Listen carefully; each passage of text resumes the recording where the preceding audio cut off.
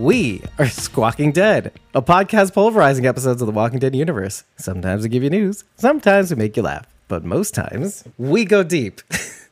I'm your host, David Cameo. And I'm joined by Cosmom09 Rachel Burt and Survivors tier members Bridget, ex-Prophecy Girl on Twitter, and Jasmine.iec on Instagram. Hello, everybody. Good to be here. We're here to talk about the 14th episode of The Walking Dead's 11th season, titled That. Fun fact, the Rotten Core is also the name of the 31st volume of the Walking Dead comic. Rachel brought out the comic. All right, so what is the theme of that particular comic that matches up with what the content is featuring right now in this episode? So the volume of the Rotten Core actually starts with... Oh, it's a volume, not a single issue?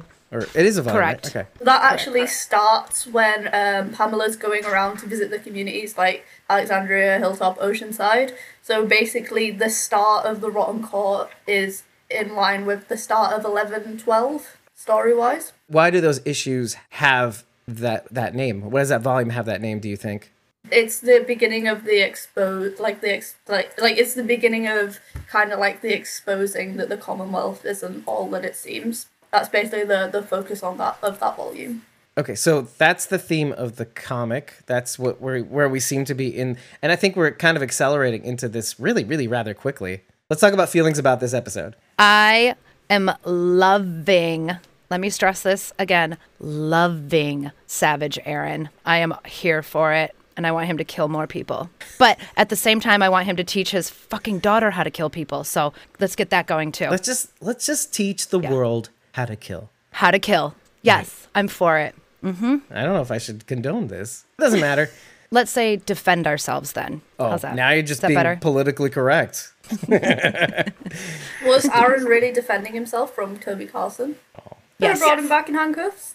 You think that's going to work on him? I think he's the kind of guy that needs some killing. That would have been a better scenario, but it's not self-defense is my kind of main thing. Like, the guy was unarmed. Right. Well, self-defense in a bigger sense. He was a threat to his people and not an immediate threat on his life, but he was a big threat to his people and the communities. Of the Commonwealth, you're saying? No, maybe not necessarily them, but Aaron's people. Like, I'm saying, right. The outside, the people that we did the show with all this time. Right, our people, yeah. Right. Because if he's doing this to these people, there's no stopping him from showing up at Hilltop doing the same thing, or Alexandria, or Oceanside, or anywhere. One less mouth to have to try to defend himself and lie about it, or something like that. I mean, he's CIA, former CIA, so they'll have to do anything to kind of say, or off the record, or I can't talk about that, redacted. He'll not or do say anything to protect his source and the mission and all that stuff. Yeah, if he's gone, he can't say anything.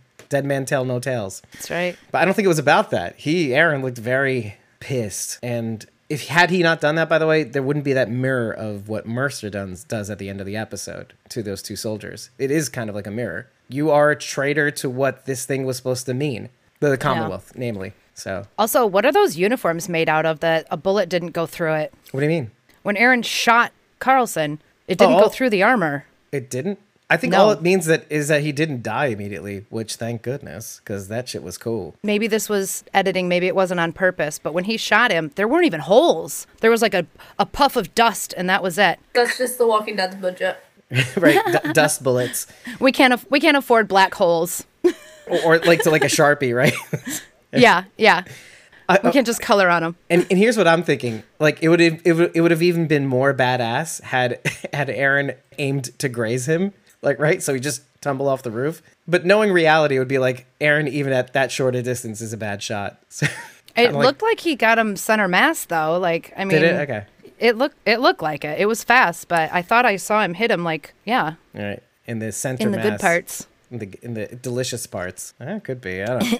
You're right. All the yummy bits. Right Because we both know that, like, yeah, filming, it's not like as if he literally fell off the roof and they continued filming. So they probably situated him in the pile of walker. Or, well, the pile of walkers kind of situated themselves on top of him. So, I don't know if it was, like, coming off the high of, like, being at Fandemic and being at the viewing party at Nick and Norman's or what, but this episode to me wasn't as good as episode 13 is how I felt about it, which is weird because there were a lot of really great moments in it, but the episode previous just was really good. So I just felt like it was like a little bit below that. It wasn't even that I didn't like it necessarily, but it was just maybe a little bit slower than I was kind of hoping for. I mean, it was kind of meant to be this like action episode follow-up, and there was just a lot of conversation. And of course it was like exposition that had to happen because there has to be these emotions that the characters are working through.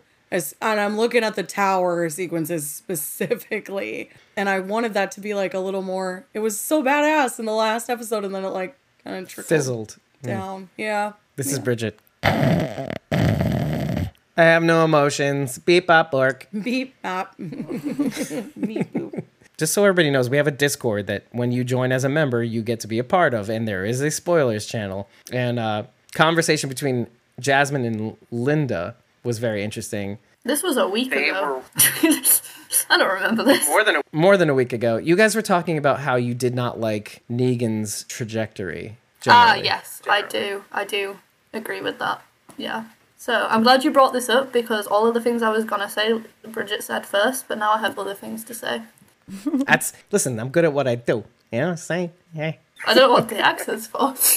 I liked, the Herschel-Negan interactions quite a bit, but I wasn't a big fan of where Negan's storyline has gone in terms of this whole Annie thing, because I don't really like when they develop, a whole romantic relationship off-screen with, a main character.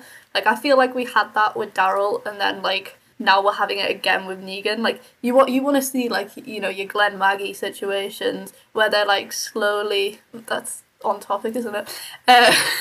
You see them slowly, building it up, and you see, the chemistry and stuff. You don't just kind of want your main character to be shoehorned in with a new character. They could have been in, the beginning, the mists of a romantic relationship, but no, he's actually married and has a child on the way, which is a little bit far for me, personally. 12 weeks into the pregnancy, and how long into the romance? Probably 6 months into the romance or something along those lines. Almost 6 months. Well, let me drop another bit of knowledge. Something we've said on the podcast repeatedly across time is that it seems like things are accelerated in the apocalypse. And I think 6 months is kind of your 10-year anniversary, isn't it? Surprised they're only having a child, 12 weeks in, If you've made it that far, you're in it for the long haul. The problem is almost that, it's only been an episode for us. It might have been a long time for them, but it's literally been it's been half an hour. It's been half an hour of screen time. Right. Gotcha. Maybe less. And then it's whoa, he's married? He's gonna have a kid? And it's also the whole spin-off announcement kind of clouds it as well, because in your head you're just she's probably gonna die. Right, how did they get rid of her? I did really love the Herschel-Negan interactions, though. That was quite interesting. And it definitely looks like it's going to be potentially a turning point for the Maggie Negan kind of relationship. So on the heels of that, it seems as though we are rapidly approaching the time skip that we get in 1109, because the very next episode alludes to that, which is not to say that I'm going to talk about it, but it does show scenes from that episode. Lance wearing the outfit that he wears, the kind of the LL Bean outfit. Ooh, this is me out in the wild. Ooh. It looks like, the 6 months are coming to reality, which is why I say 6 months, because it's kind of like season 11's version of 9/15 in a sense. Is it going to be a bloodbath? Either way, it's going to be a banger, because it feels like things are coming swiftly to not a conclusion, but some sort of clash. The underbelly of the Commonwealth is coming to light, and so are the people who are sick of it, which actually kind of makes me excited for 11/16 in a sense. When we talk about things rapidly approaching a close with the show, but at the same time, okay, this is kind of interesting because we know a clash is going to happen in the next episode. But then what does 11/16 look like? Or does it just continue even, which is kind of even more exciting? I don't know. I'm trying really hard right now to forget what I know about the comic books and just enjoy what I'm seeing on screen, because I can feel myself trying to make predictions solely based on what I already know. And I mean, we know they don't always stick to that. And I don't want them to either. I don't want to know what's coming. I like being surprised. So honestly, I don't know, and I don't know if I want to think about my theories too hard, because I'm just really enjoying being here and absorbing it all. Does that sound stupid? No. I feel that. But I think the show kind of wants you to pull yourself into the comic books too, though. Like, oh, we're going to get them. We're going to get these comic book watchers. Well, I just know we're probably right on the edge of a huge riot. Big. Like revolution sort of thing? Thank you. I was going to say retaliation, but that's not the word. Revolution. Yes, a revolution is coming. They've definitely got a platform where they could lean onto the comic books or they could deviate massively. It's they very much left it open. This does bring to light something we have to keep asking on the show in season 11 is the layering of Lance Hornsby. Would you say that there's a lot more layering to this character than there is in the comic book? Oh, yes. Yes. I see those nods. Okay. The serious nods, too, which I take as a great indicator. They are making this Lance a much more interesting character. I'm really liking this Lance. How about we play Sharondy's take, and then we can continue from there. We said a couple of weeks ago that Lance was like Saul Goodman, and he is, but the more I think about it, the more I think he's actually like Peter Baelish. Lance would Peter Baelish from burn Game of Thrones, the country down if he could be King of the Ashes. And that kind of makes me wonder if Primrose really is the catalyst for the zombie infection, and they're in Toledo. And my theory about Lance and Pamela being there to meet with Primrose, what if Lance is the reason this happened? What if he is trying to burn down the country so he can be King of the Ashes? And like they the also said in impetus Game of of zombie Thrones, apocalypse. power resides where men believe it resides. And so when everything went down, Pamela grabbed the power because she already had it. People believed in her. She was known. So now Lance is Peter Baelish grasping at the hem of the throne, you know? That was one point. And another thing that made me think about Lance was in his conversation with Carol at the end, he says the only way this works is if people play their part, not if people do their part. And I think there's a fine distinction there. It's a play. It's all acting. It's all an illusion. He is probably the super duper bad guy of this series. Like they save the evil guy for last. Also, Negan, Maggie, you know the song. If you can't be with the one you love, love the one you're with. I love you guys. I wish I was there. Please fucking edit this, Dave. She blows a kiss at the end. So she's asserting that what if Lance was the impetus of the zombie apocalypse completely? Like burn the country down so you can reign over the ashes, essentially, which is very interesting. And maybe he was in charge of Primrose, with the Primrose group or whatever. Let's talk about that first. The possible Primrose connection. You can tell from my face, I'm not really down with that. It doesn't seem right, doesn't feel right, but let me get your takes. It's interesting, definitely. I felt like they were kind of saving that content for the movies, but I'm still holding out for the movies, so maybe Right. I'm just a big old idiot. No, I'm with you, actually. I don't know how much prep they're going to give us for that, for Primrose even. So I'm not quite sure, because I felt like that was going to tie in to that and more of the CR and the CRM kind of stuff than Commonwealth. It's an interesting road to follow, if that does end up happening. I'd be surprised by a lot of stuff. So that's kind of what I want to focus on. You'd be surprised. Like it's like, it doesn't seem, but if it does, yeah, I'm not mad about it. If that was the way that it went, I'm bad about it. I have no idea what's going on with Primrose, not gonna lie. What is going on with Primrose? Fast walkers. I feel like there's so little to actually know about it that it's almost like yeah, it's possible, but like there's no real reason to think the Commonwealth could be linked with Primrose. Really, if that makes sense. I was hoping for more of a the Alien kind of thing with that. For those who haven't read any of the comic books, there was a little single shot run of a comic called The Alien, and it is the story of Rick's brother, who is very briefly mentioned in the first couple issues of the actual comic book. And I think in Carl's letter too. Yeah. If I'm not mistaken. So the TV show did kind of throw it in there as a one-off thing, nod. but it's not super written into their canon in the show. But Jeffrey Grimes, by the way. Jeffrey, yes. Okay. So he's in Spain, in Barcelona, and Barcelona. Barcelona. And so it's his little tale of dealing with the apocalypse as it comes on. So I thought with him being positioned in Europe, then maybe there was a shot to do something like that. And it doesn't even have to be Rick's brother necessarily. Like, you could throw anyone in there. I wouldn't really care. But I thought that would be a cool nod to the original content. I'm just gonna ask this out of curiosity. Why is it called the Alien? Well, I always assumed it was because he is the alien. Right. Okay. There, as a, like, not a resident alien, but just someone traveling who is not from that country, who does not know it like the back of his hand. So that would be even more difficult to deal with the apocalypse ensuing if you're in a place that you're not really familiar with. You don't know who in your neighborhood has guns, or are there even guns, because there's stricter laws in a lot of Europe about that kind of stuff. So then how are you even going to find anything? It brings up a lot of issues that I personally think are really interesting. It's the same thing if anybody's read the Walking Dead novel Typhoon, which takes place in China. China. Yeah.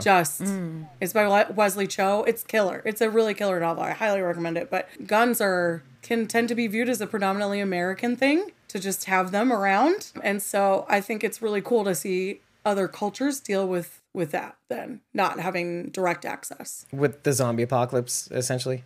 Yeah. Which, by the way, like, all of this is making me want to bring up this movie that I have recommended before, but I highly recommend people watch. I watched it on Amazon Prime. It's called The Night Eats World. It takes place in Paris, and it's in English. You've seen it. Okay, cool. It's a good movie. Yeah, it's a good movie. It's really psychological. The Night Eats World. French zombie film directed by Dominique Rochet, written by Jérémy Guez, Guillaume Lemont, and Dominique Rochet, who directed it. Yeah, really, really cool movie in English. It's just these Americans who are living in France, and he's having an issue with his ex-girlfriend, actually, who they went together with, but they were now exes. And he's coming to this party as, I'm just your friend, and et cetera, et cetera. But he's feeling down, locks himself in the room, and that's when the zombie apocalypse happens. He's all down. He's like, I'm sleeping in this room. And all of a sudden, he wakes up the next day, and the zombie apocalypse happens, and blood smeared all over the walls. And it's not like lame zombies, too. It's like, what the fuck zombies? That'd be the worst. Stuck in the zombie apocalypse with your ex. Well, he didn't have to worry about that after the door closed. I mean, it's not a. Well, this okay, happens so at the she beginning. died. She died, right? She didn't survive. Okay, Right good. at the beginning. Good. In the description of this, it says, but is he the lone survivor? So I'm assuming he's on his own for the start, at least. A little while. Okay. It's really good. It's kind of like it's that's not- open ended. Yeah, it's not very, like, traditional in the style, but I really liked it. So it doesn't have an very ending. emotional. It's very emotional. Yeah, I'm gonna say I forgot the ending also. So you know what I mean? Like when but it was powerful. You know what I mean? And things were kind of questionable. You know? A bad it's ending can more- ruin a whole movie for me. Oh no, it's definitely not I didn't- bad ending. I don't leave. think. I didn't leave feeling bad about it, but it is Okay. It's open ended, so Yeah. it's can be a little more like your interpretation of what would happen, which I don't always hate. That scares me. Sometimes I really dislike that. Okay. This one, it didn't bother me. Also, when you're talking about the zombie apocalypse drama sort of things, like they tend to go in the direction of everybody dies, usually, because of what you're afraid of, Rachel. Only because, well, I don't like that they actually survived. I don't. Well, I mean, what's the I wouldn't like alternative? that they had a Like they cure. find a cure? Yeah, Right, I mean, right. that would be lame. Right. So that's why they usually always die. But with this one, Yeah. they wanted to focus on the psychological drama part of it. Like, what does it look like for somebody to be isolated from everybody else who seems to have all died? And they Okay, really all right. go hard in the paint, like when it comes to how this person survives on his own for so long. So that's why it's cool. there is a level of satisfaction to it in a sense. But in the context of like, am I seeing this right? Is he seeing this right? Is this what's really happening? Am I the hero of my own story? That whole thing. I feel like you have to go in like mentally prepared to that it's kind of like artsy. I don't know. I if you're like, I love Romero, like don't go into this thinking it's gonna be like that, because it's not. But on the Okay. flip side is actually, I mean, it's very well filmed, right? The shots are not wasted. It sets a mood really, really well. So you'll get sucked in. This is not like schlocky. It is. No, there's beauty it felt in like the mood. like a really quick watch too. It wasn't high end, fast paced all the time, but it wasn't so slow that I was like, oh my god, when the hell is this over? Right. It does suck you in. It was good. It does suck you in the way that it paces it. Even though it feels, honestly, by the time it was over, I was like, this felt like forever, and yet it wasn't. Like you were there with him in a sense. So anyway, so we're gushing about this this movie.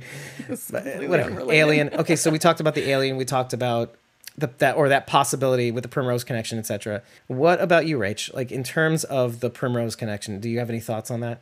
Oh my God. Honestly, at this point, it's like I'm just willing to swallow any slightly believable theory. I'm like, sure, why not? Yep, sounds good. That's Sounds what good. they'll do. Let's roll with that.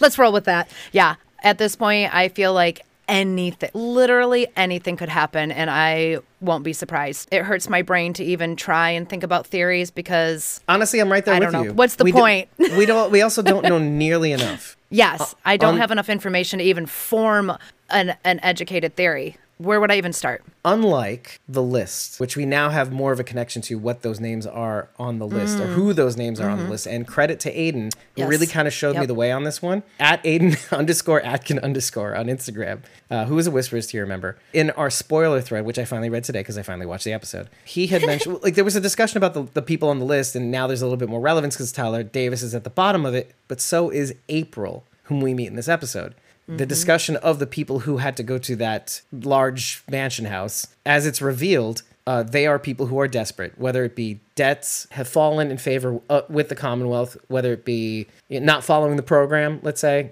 This could be like another class of people, unfortunately, who are looking for ways to escape poverty, even in a sense.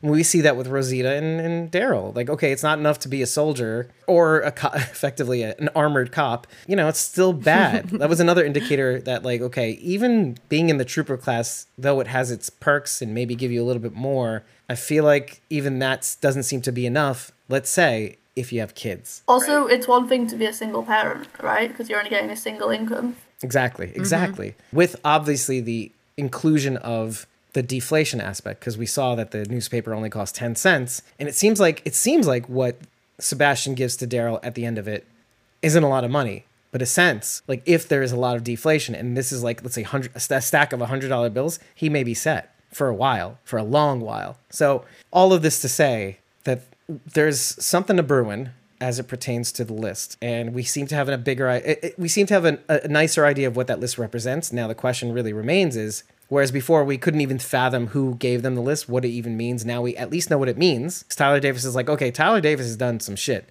and now he's tasked along with these 30 other people who tried to get the money from the Cooper's house. Cooper, the prepper rich guy. No, Cooper was the son of the prepper rich guy. Oh, okay. Thanks for the clarification. But who do you think gave Connie that list? Because I think initially we thought Mercer. Or some people just said it. They say, oh, it's Mercer. He's getting wise. But like Mercer is along with the program. I want to know what you guys think first before I weigh in. I was going to say something really stupid. I don't know why this popped in my head. I have no evidence as to why I think it's this person other than he just seems to be a shit stirrer. But what if it was Lance? Well, that was what I was going to say. That's what I was Oh, gonna good. say. Okay, so I'm not alone. Okay. So we're He all stupid. He seems like a shit stirrer. I think it's more than that. But what do you think, Bridget? Well, I wasn't really sure, and I was kind of, I guess this goes along with the spoiler thing and the whole, oh, Jesus. I'm not trying to theorize anything because I'm just like, nope, just tell me the story. You're just in it. I'm just going to relish in this storytelling. Yeah. I don't need to try to come up with my own theories as to where things are coming from. It's fine. I just want to enjoy it. So part of me was kind of like, I don't know. I don't really care. Like, they'll tell me eventually. I don't need to worry about it. They'll tell me. So they better fucking tell me, because otherwise I will be Yeah. pissed. When people were saying Mercer, I was like, I guess I could see that. Like, he would know who was missing. And I feel like he's only discovering this now, though. That's why I was like, I don't know, guys. Well, and then Yeah. we also have to think about when this list was created, right? Like Bridget just said, if Mercer had put the list together, are these people that he noticed are missing, or did someone else put this list together and say, okay, here's a list of desperate people that I could lean on if I needed to? From Lance. I don't know. So Maybe it's essentially. Exactly. What's her name? Exactly. Shira or whatever. Like, You maybe mean it's like Shira or Maxine? Because Shira. Maybe it's Shira. Maybe it's Roman Calhoun. Like, maybe it's one of those. oh well, Sure. You know what I Yeah. mean? Like, doesn't They could be necessarily putting the have list to together. be Lance. Like, it could be. I mean, he's got his hands in fucking everything, but it could Right. be. He could just be somebody else. orchestrating it and saying, Yeah. he could tell Shira, hey, put together a list of people that we could Lean on. call on if we needed to. Yeah. Right. But effectively, then it is Lance. I mean, even if Sheer was the one who slid it under the door, essentially. But let's say. Which means I don't know that she would. I could see Lance doing that, though. Like, Right. actually sliding it under the door. I could see him giving Connie an Angel. Wow. Kelly the list. Yeah, I can see that too. I wanted to bring this up during the episode where we actually saw this, but I noticed the difference between where obviously Daryl and Rosita live, but also Connie, because she's not quite in the same kind of rich person neighborhood dwellings as everybody else. Because what we noticed from the upper class and lower class, let's just say, is that the upper class seem to have all those steel doors with the rivets and all that to indicate that it's a steel door. Everybody, rivets mean that. But Connie and Kelly don't have that. It's important in the context of who gets to visit those dwellings, let's say. So it could be somebody from, maybe it could be Roman Calhoun for all we know. He's a plumber, right? I don't think that's, look, it should be an upper class job. They get paid a lot of money, essentially, to do what they do. More to the point. So yeah, why do we think it's Lance, though? Specifically because, I've heard shit stirrer, but I think it's crazier than that. It's something I kind of thought myself, but I didn't have anything in my head, but now you're making me think about it. So right. No, we have to. Let's assume this list of names are the people that Sebastian has sent in after this money. Yes, that's exactly it. Okay. This could be Lance's way, because we know he gives this letter to Connie and Kelly before Daryl and Rosita are handpicked for this assignment as well. So maybe Lance is trying to shine a light on what Sebastian's doing to put a stop to it without he himself having to intervene. Does anybody know how many names were on the list? I'm just trying to like remember what it There looked was like. at least 3 names. 3? Oh, Fucking well, there Jasmine. were like 4 columns of names, you nerd. She said Yeah. at least. You're right. There were at least 3. No, there were like 3 or 4 columns She's not of right. names. She's just the smartass. So Mercer had And right. asked. He had asked.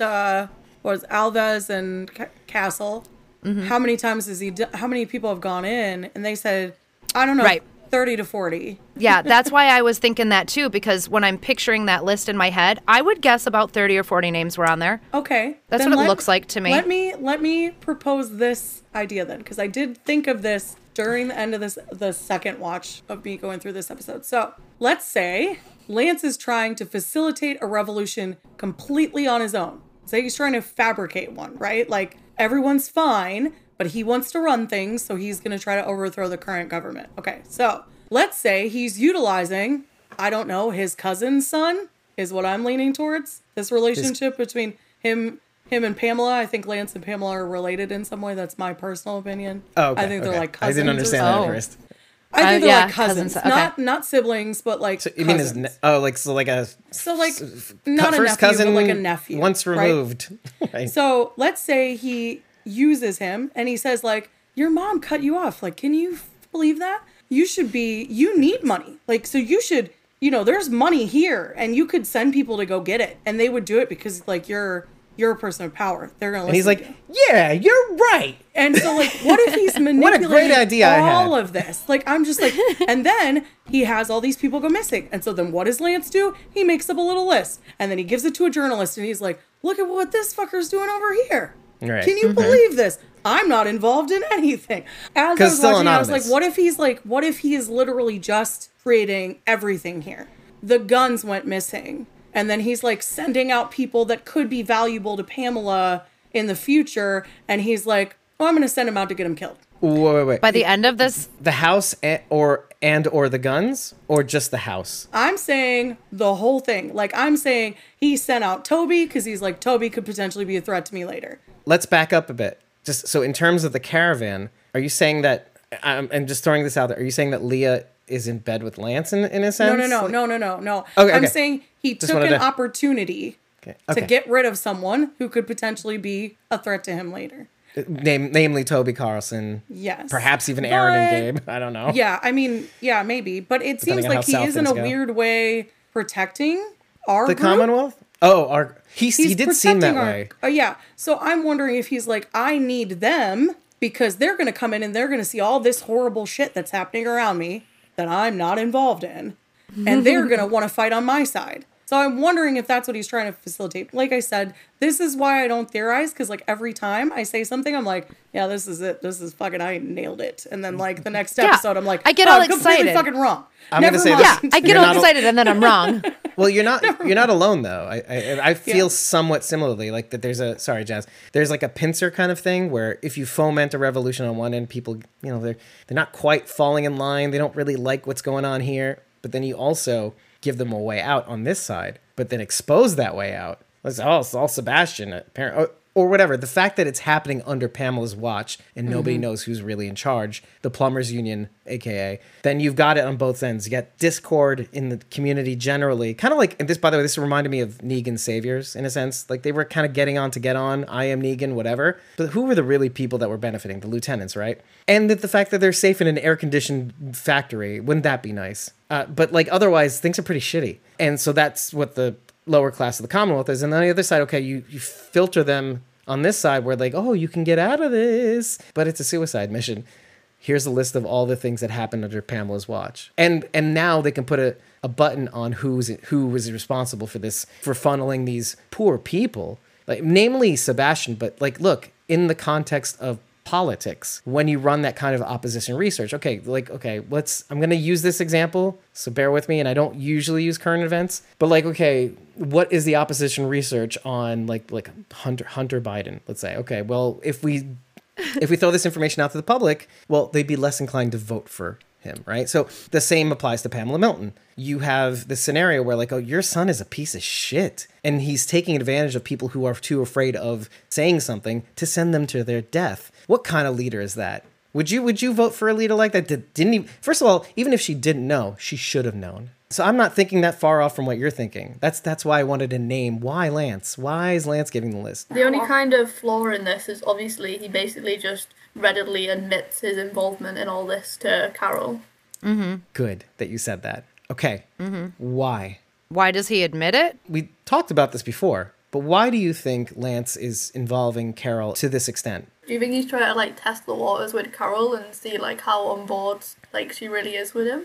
I'm on those lines. I would have originally said it's because he sees similarities in her to himself. But the look on his face when she walks out of the office has me feeling a certain way. Like, now I'm not so sure. Like, that look on his face, like, at first I was like, okay, he's trusting her. He's giving her just enough information so that she will trust him back, right? In Lance's mind, this is what he's thinking. If I give her a little bit, she'll be more likely to trust me, and then, whatever. But then as soon as she walks out, he has that look on his face, and I'm like, oh, wait, oh. Like the cat ate the canary. Like, Yeah. Satisfied. yeah. Yeah, like she bought it. That was the look on his face. Kind of like with Carlson. Remember when I said about Carlson? Yeah. But they're 20-year-old kids who died, and I feel really sad about it. And then he turns away and he goes, "All right, let's do it." And then he goes, "Grr," like in his head, he's going, "Grr, got him, fucking CIA guy," Yeah. right? So like same thing with Carol, you're saying?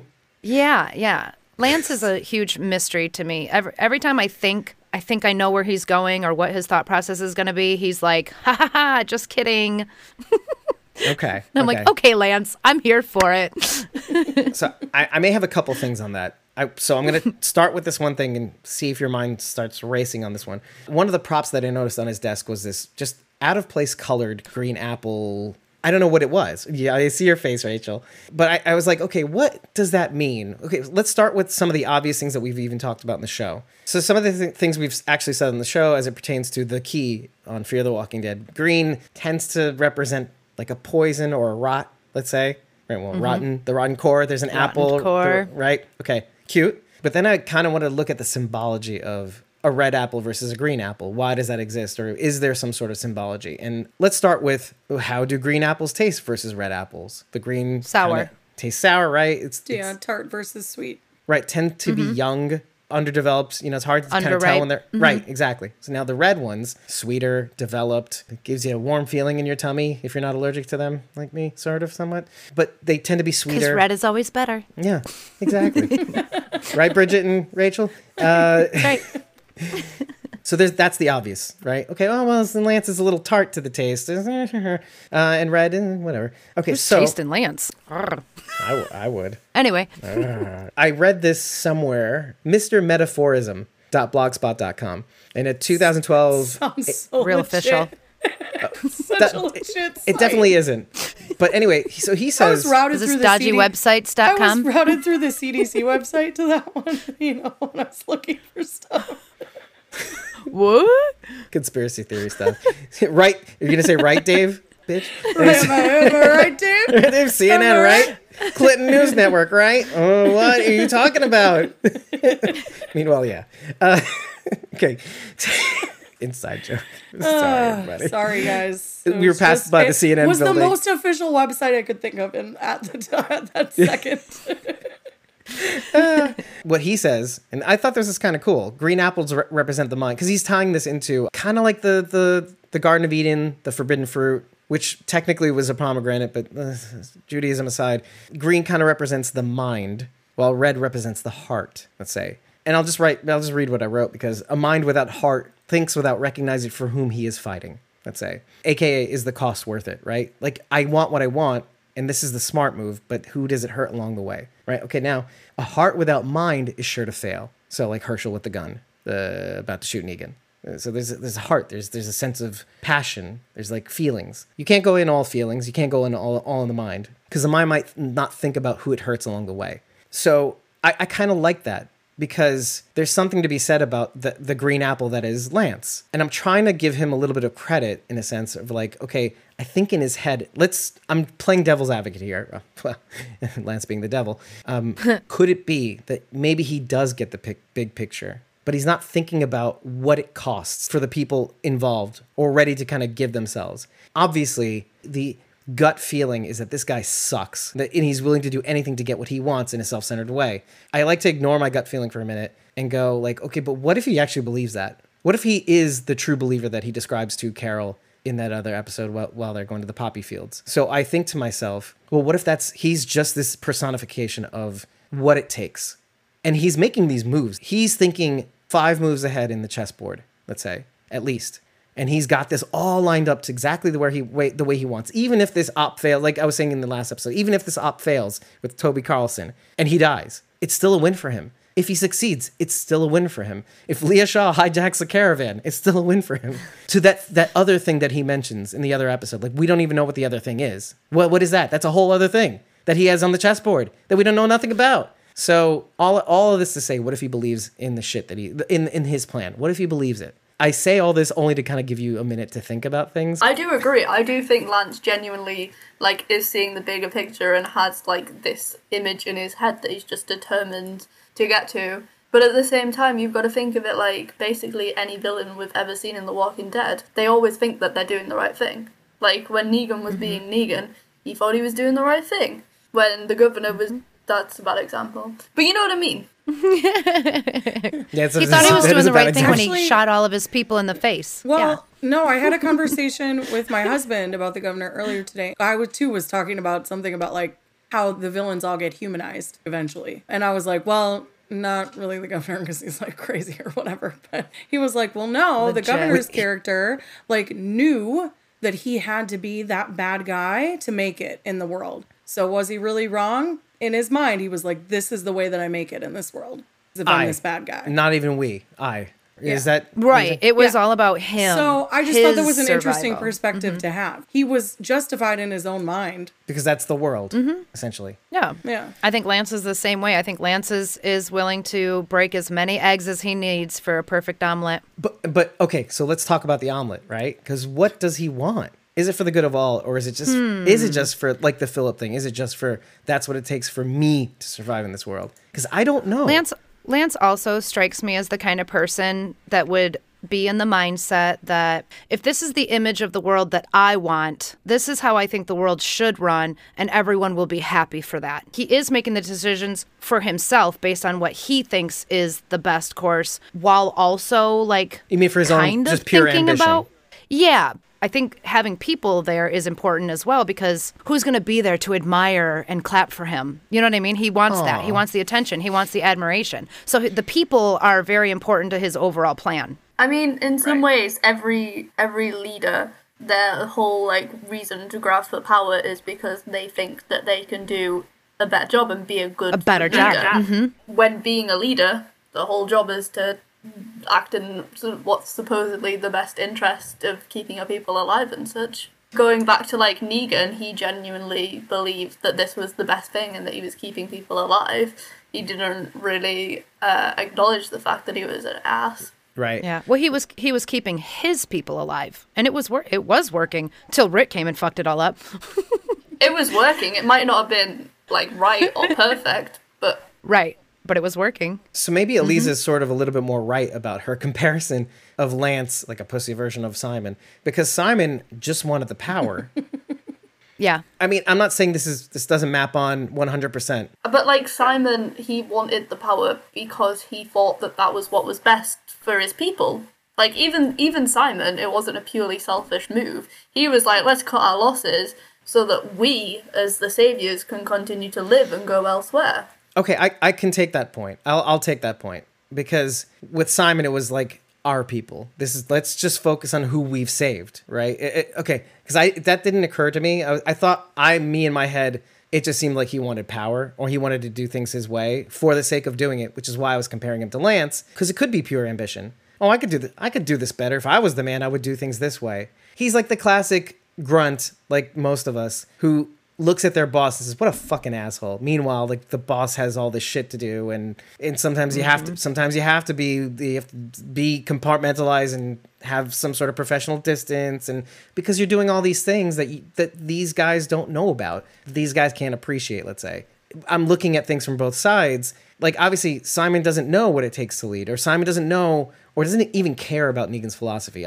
These are my people. Lance could be in a somewhat similar position. He could be looking at Pamela going, I could do this better. Like, he's seeing all the flaws, but he's not seeing all of the things that she has to do, or maybe she feels she has to do to keep things running. Like, oh, Lance, this is bigger than you think it is, let's say. So looking at things from Pamela's point of view, I'm trying, because we don't know much. Yeah. But yeah, and he could be just saying it, and with the additional component of this drive and ambition, which Pamela mentions, it maybe could just be pure ambition. And he's so driven that, and this is something that we've also said on the show, well, now that you've gotten it, now what? Because now that's the whole other side of the coin. Yeah. Like, now that you have it, what are you going to do with it? Did you think that far ahead? It's not just about conquest, it's about maintenance. And it's not all that's cracked up to be. Anyway, so I just wanted to mention that because that's a really good point. Could just be all ambition. Let's move back to Carol and Lance, because why does Lance show his belly? It's really hard to say what Lance is thinking because we obviously know way more about Carol than Lance does. I want to sit here and be like, oh, well, he sees her as a potential asset and like she could do so many things for him. But he doesn't know that about her yet. Like, we know Carol's history, but Lance doesn't know fully what she's capable of. So I think she tipped her hand, though, right? Like, she tipped her hand by like inviting herself into his world. And he was like, I'm impressed. Well, and not only that, she took a huge risk by getting out of the Commonwealth's walls undetected and back in undetected. And she got this fancy-ass wine, without getting a scratch on her. Maybe just that thing that she did was enough for him to sit up straight and really look at her.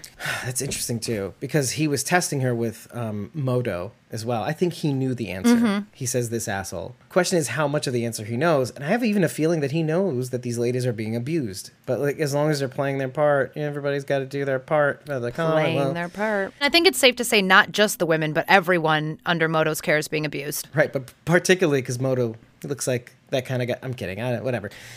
Like, oh, he just really, really gives women special attention. Mother puss bucket. So I think he knows about that. And I think, in a way, I'm not saying he's training his replacement, but I think maybe like the apple, because, even like what she's wearing, like Carol, the red colors and stuff like that. Like, if we're talking about green apples versus red apples, maybe he sees her as the true believer. He maybe sees himself as the, not necessarily like a maverick or a mercenary. He maybe seeing himself as a means to an end. I'm going on the theory for now that he's of the mind. But if he sees that she's the heart, if he sees women suffering, or those women suffering, and he points it out to her, well, now I'm doing this for the right reasons. It's almost as if he needs somebody who gets him enough, but adds this heart component to it. Like, I am the mind, but I need somebody to call me. I need somebody to give me a reason why I'm doing this. Do you know what I mean? Is that making sense what I'm saying? Yeah. Like, there's a heart component that he's missing that he needs from Carol. Maybe he just has a crush on her. Listen. Who doesn't? Who does it? Exactly. Exactly. That's that's also what I was kind of thinking. Like the kind of like who wants to be alone? And I did recognize that on this watch as well. Like, God, man, it must be so hard at the time. It does go back to the saviors. Like we were saying this in our season 8 coverage so much when Carol finally got me turned around on like, okay, Negan might be doing this for some altruistic reason. It must be so lonely. You're telling these people what to do, and you're trying to explain why you're doing it, but it gets lost in all the shit. But it must be so nice for that one person who gets it. Like maybe Carl, let's say. But it must be so nice for somebody who gets it and believes in it. So maybe he's thinking Carol is able to see why he's doing what he's doing. Somebody needs to run this place. And I seem to be the only one that knows how this place works enough because the system is shit. We built the system and it sucks. Here I am. I'm filling in the gap and nobody sees me. In walks Carol like, I know exactly what you're talking about. Look at all the shit I burned David and Karen because nobody was going to do it. This is the prison, if you forgot. And I was very upset about this. But regardless of how you feel about it, she feels like she knows exactly what needs to be done. And there's a certain type of person that can do it. And so he's right. But she's learned so much over the course of being in zombie apocalypse that we have to balance the scales. I think if Carol had met the wrong people first, she could have been a villain. Yeah, I like this. Okay, let's focus on Carol's face at the end because, Lance gives a face, which I didn't notice at all because Melissa McBride was too busy acting. She was like, like, you get me. And she's like, and she turns around, she's like, oh, this motherfucker. Right? Like that kind of face. Toby Carlson, Lance is like, oh, got him. And Carol's like, oh, this motherfucker. Oh, I gotta deal with this shit all the time. It's like Danny Glover in Lethal Weapon. Oh, I'm too old for this shit, right? I don't know if it's an actual thought or just a feeling because I saw her go, that's all. Like, can you describe that to the audience that isn't watching your face? I don't know if lovely? I can. I don't know if I can. You just got to come to the video recording. What are those called? What is that? Not the YouTubes. The YouTubes. Come to the YouTubes to see my face. Nerds. It was more of like an angry grumble, I guess, or like a very hard eye roll. I think there might have been some like genuine shock that Lance knew what was going on, almost. From us, at least. No, I mean from Carol, like a bit of a, he was involved kind of thing. Like almost thinking that Lance maybe wasn't aware of this situation, and then being like, oh, shit, like he is as bad as I think he is. Can we go actually a little bit, just take a small rewind? When he found out that it was one of his people, because I don't think Rosita and Daryl were part of the plan. I think Sebastian saw that Daryl wasn't quite as enthused about him. I'm good with the Riders, right? Right, Daryl? He's like, good for you. Golf claps, you dumb soft bitch. So like, good stuff. Right, good stuff. You big old Twinkie. With a cream filling. Didn't he do like a thumbs up? Like he did a thumbs up. Yeah. Good stuff. Yeah. Just can't even pretend. I mean, he's trying. He's trying. But I think that was just Sebastian, like, just saying, how about we get these guys? He bailed me out of a situation. Let's see if he can this motherfucker. Anyway, so when Lance finds out that it was one of Carol's people, or like Daryl and Rosita, I think, and stop me if you think the same, I think he was actually concerned for a sec. That's why I said the thing about how he's protecting our group, because I did see genuine shock. That was very clear to me in that moment. Yeah, he seemed upset. Like, what is this idiot doing? Why would he send and like they all made it back, right? He's like, whoa. Yeah. What did Sebastian do? He did, and he did ask about their safety before he asked about the money. So he did. I saw genuine shock. Something. Yeah, I saw that too. Okay, so now why do we think that? Why is he concerned for our group? What role do they have to play? Let's say if it's a role, but could it be like, okay, these people get it or something? I think they're very useful to him in some way. I'm not sure what exactly that way is, but they're useful to him still, and so that's why. I also thought that Sebastian had picked Daryl and Rosita to do this mission because they had already killed 40 people, and he didn't like the way Daryl just treated him, so he's like, yeah, go get my money, bitch, and if you don't make it, oh well. That's exactly nobody's what gonna I know thought that it you was. saved Tyler Davis and gave him to me too. There's like that liability. It wasn't like I'm gonna show you. It was like, fuck, if you die, great, then I don't have to deal with your shit anymore. I'm just Yep. like Uncle Lance. It's almost like the same thing that we were talking about last episode about Lance sending Toby Carlson. It's like, if you die, I'll be happy. If you're successful, I'll be Win-win. happy. Right, It's the same right. thing with Sebastian and Daryl. It's like, if you Daryl, die, I'm happy. If I get my money, I'm happy. It's a win-win. Right. Yeah. Let me throw a wrench into this situation because I only thought of this as we were talking. We're all seeming to see that Lance values our group. That is the general feeling. I think so, yeah. Now, what if the role that they have to play is the villain? Because we all said, me. He wants our group to be the villain? Is that what you are Yeah, saying? hold up a minute. Yeah, because I got something here. Okay. I want to roll with it. So you've got the discord of the people, generally speaking, except for the upper echelons, which there aren't seem to be that many. There may be a lot, but not as many as the lower class, right? Then you got this side. You got okay, let's funnel some of that discord into saving the money. Let's say, okay, now we have a plan to implicate Pamela via Sebastian. Okay, now there's a third element, a common enemy. Aside from Milton, we need to seal this deal and get these people involved in all these plans. So now we have a threat from within. Well, let's say, oh, we let in these immigrants, let's say, and okay. look what they did. They what immediately you're went to the spelling. corrupt government or the corrupt underbelly of this thing. And maybe even getting Carol involved is another way of, because you saw his face, like, I got her, right? Because I didn't see it, but you guys saw it. Like, I got her, Carlson, but also Carol. He thinks, yeah. So what if So they're... he's setting our group up to be the scapegoat. Right, because, I mean, look, they involved... That would make a lot of sense. Why involve Aaron and Gabe, people you don't necessarily know? Even though, okay, they went through intake, okay, we have a good intake process, maybe, I don't know, let's Well, say. I love that he said, "Don't worry, they'll fall in line." And I'm like, what? What traits about them seem like they're gonna fall in line? Like, what do you about know? Gabe and Aaron makes them seem like, oh yeah, don't worry, they'll get on board. They'll be fine with you killing people. It's not a big deal. Well, because they have children to threaten, right? They'll threaten their kids if they're not in line. An additional pressure, let's say.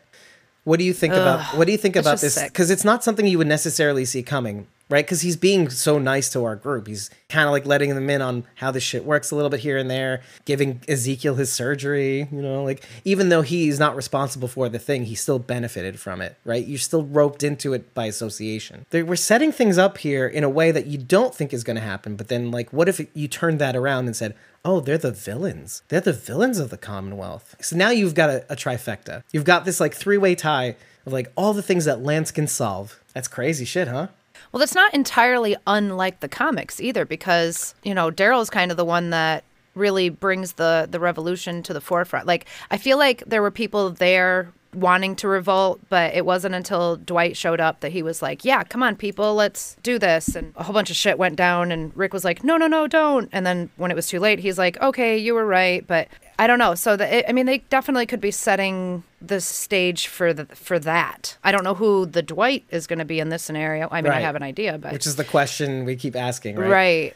Right. But But so- they may be setting the stage for this revolt. Yeah. Right. So instead of like a two-dimensional version of the story, we're getting this like tri-dimensional kind of like 50,000 foot view, a 30,000 foot view of Oh, yeah. like the guts of how this revolution is forming and the rotten core within. So Right. And what's really pushing it. Mhm. Right, and it's good to know this because it feels like we're getting like more of an impetus or more of like a impossible situation to solve, which is going to be solved at some point.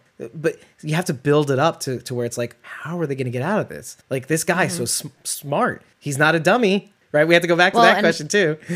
Right. Lance is who we're referring to, sorry. Yeah, but when I say Lance is a dummy, you know what I mean, right? Like he's very smart in his planning. When I say he's a dummy is he thinks if he does all the right things, he knows how this is going to end, and it's not going to end how he thinks. He's not going to get what he wants. So that's why I keep calling him a dummy. But with all of this, revolt stage setting going on, I like that we're now seeing Mercer switch his perspective, and he is seeing things from the other side. He's seeing our group. I see you. He's like, okay, I get you. Yeah. Oh, I thought you were robbing this house, but really this is what's going on. And obviously it was true, and he believes that now. So I think if Lance tries to make an enemy out of our group, I think Mercer will be the one to stand up and be like, Who do the people love? Right. I love that segue. Oh, Oh, that was a pro move there, Rachel. Okay, so It's like I've been doing this for a while or something. I know, you got the feel for it and everything. Let's talk about that a little bit. I did not believe. Okay, I say things sometimes.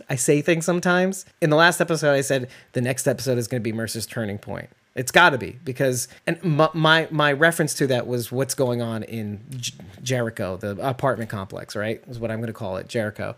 So I said the next episode, he's got to have this turning point, because this is coming up to a point, because if he doesn't, then he's going to side with the Commonwealth. He's going to say, I am forced in a situation where these people killed all my soldiers, right? These apartment dwellers, Jericho dwellers. That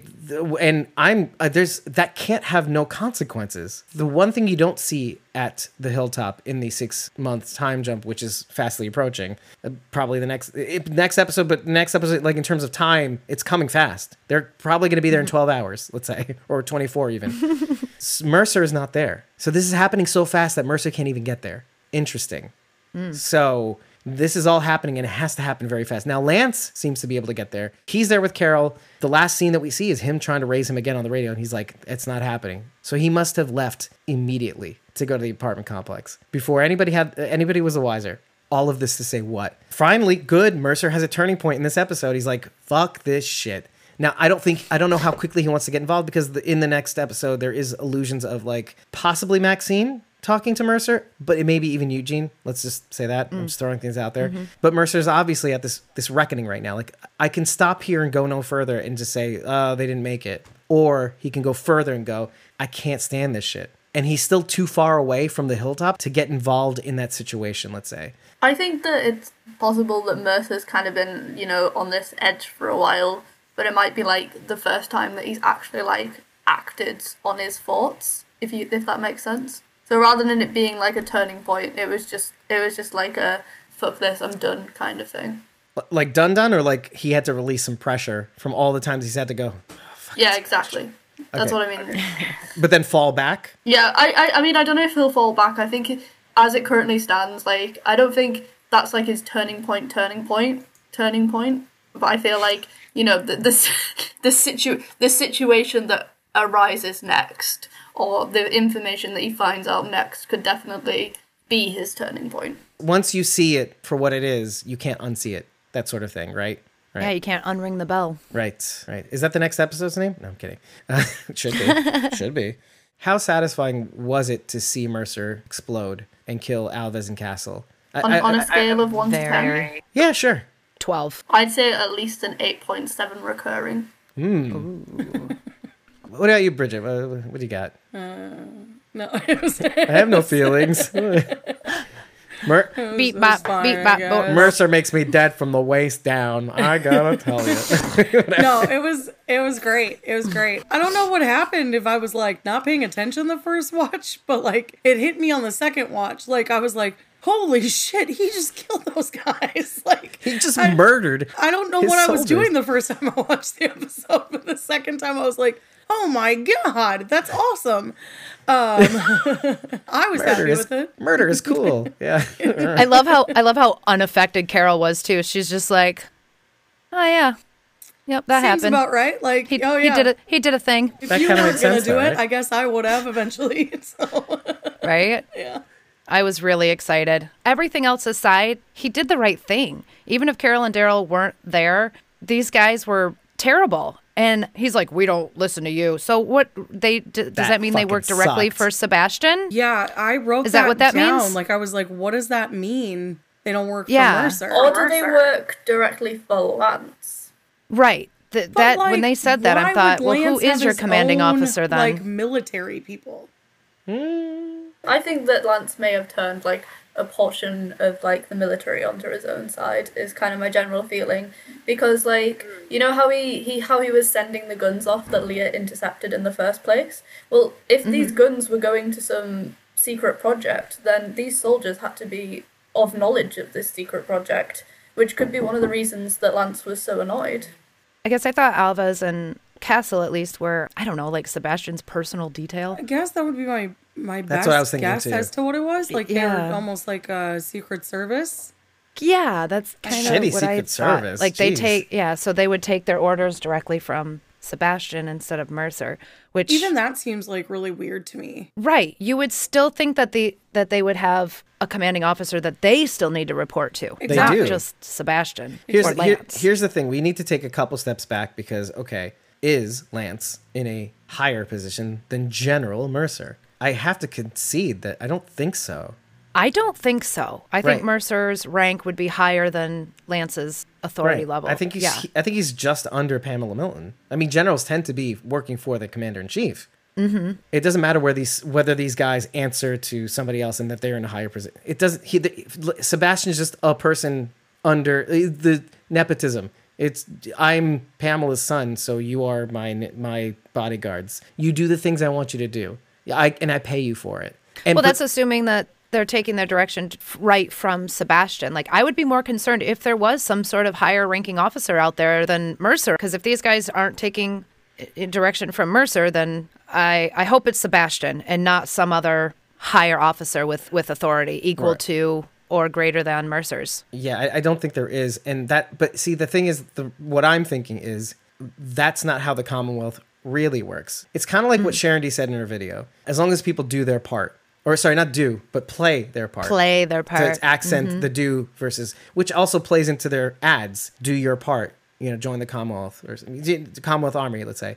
Yeah. It's play your part, which is what Lance says. So you have the appearance of being a general or whatever you are. But how does this place really run? It's whose bread is butter. The right people, Lance, Sebastian, even Pamela, because they can give you the money or whatever it is, perks, surgeries, whatever it is. That's how it really runs. So you're not going to listen to General Idiot Mercer, who doesn't know what's going on, because he doesn't. Until somebody points it out, maybe there was somebody in room M33. Okay, maybe, I don't know. I'm just some idiot nurse person. Okay, I'm just some dummy. Okay, maybe there was, but I guess you don't know, dummy Mercer. Okay, sorry, So who do we think? I mean, I'm inclined to say Lance made that call then, in which case, does he have more authority than Mercer? The point I'm making is it doesn't matter about authority. It's about real authority. And Sebastian has it. If you look at him the wrong way, he will, and he'll get away with it. He'll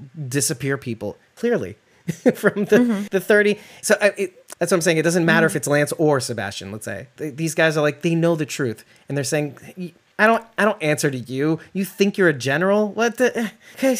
Get out of my face. If I get in trouble, Sebastian's got my back. Clearly not, because later on you see him be like, oh, they didn't make it?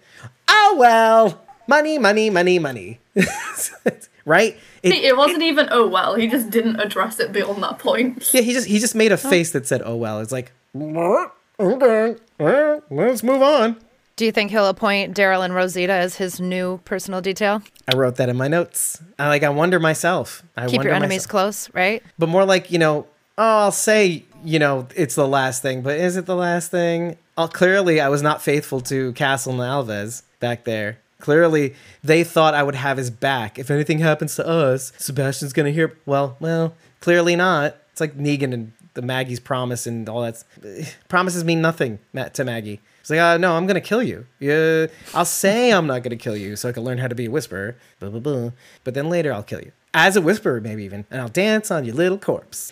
So what does a promise... And even Rick shows this. By the way, a man's only good as word. And then he'll go back on his word. He's done this twice. Many times. Yeah, at least that I can remember. Can I just say, when Mercer did that, as satisfying as it was to see Mercer do that, I immediately got worried for him. Immediately. I was just like... Why? Well, because what does it mean for the most trusted person to...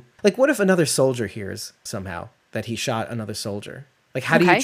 How do you trust somebody over you? I think you could argue it was treason. Right. True. Don't you think if another soldier heard about what Mercer did, they would...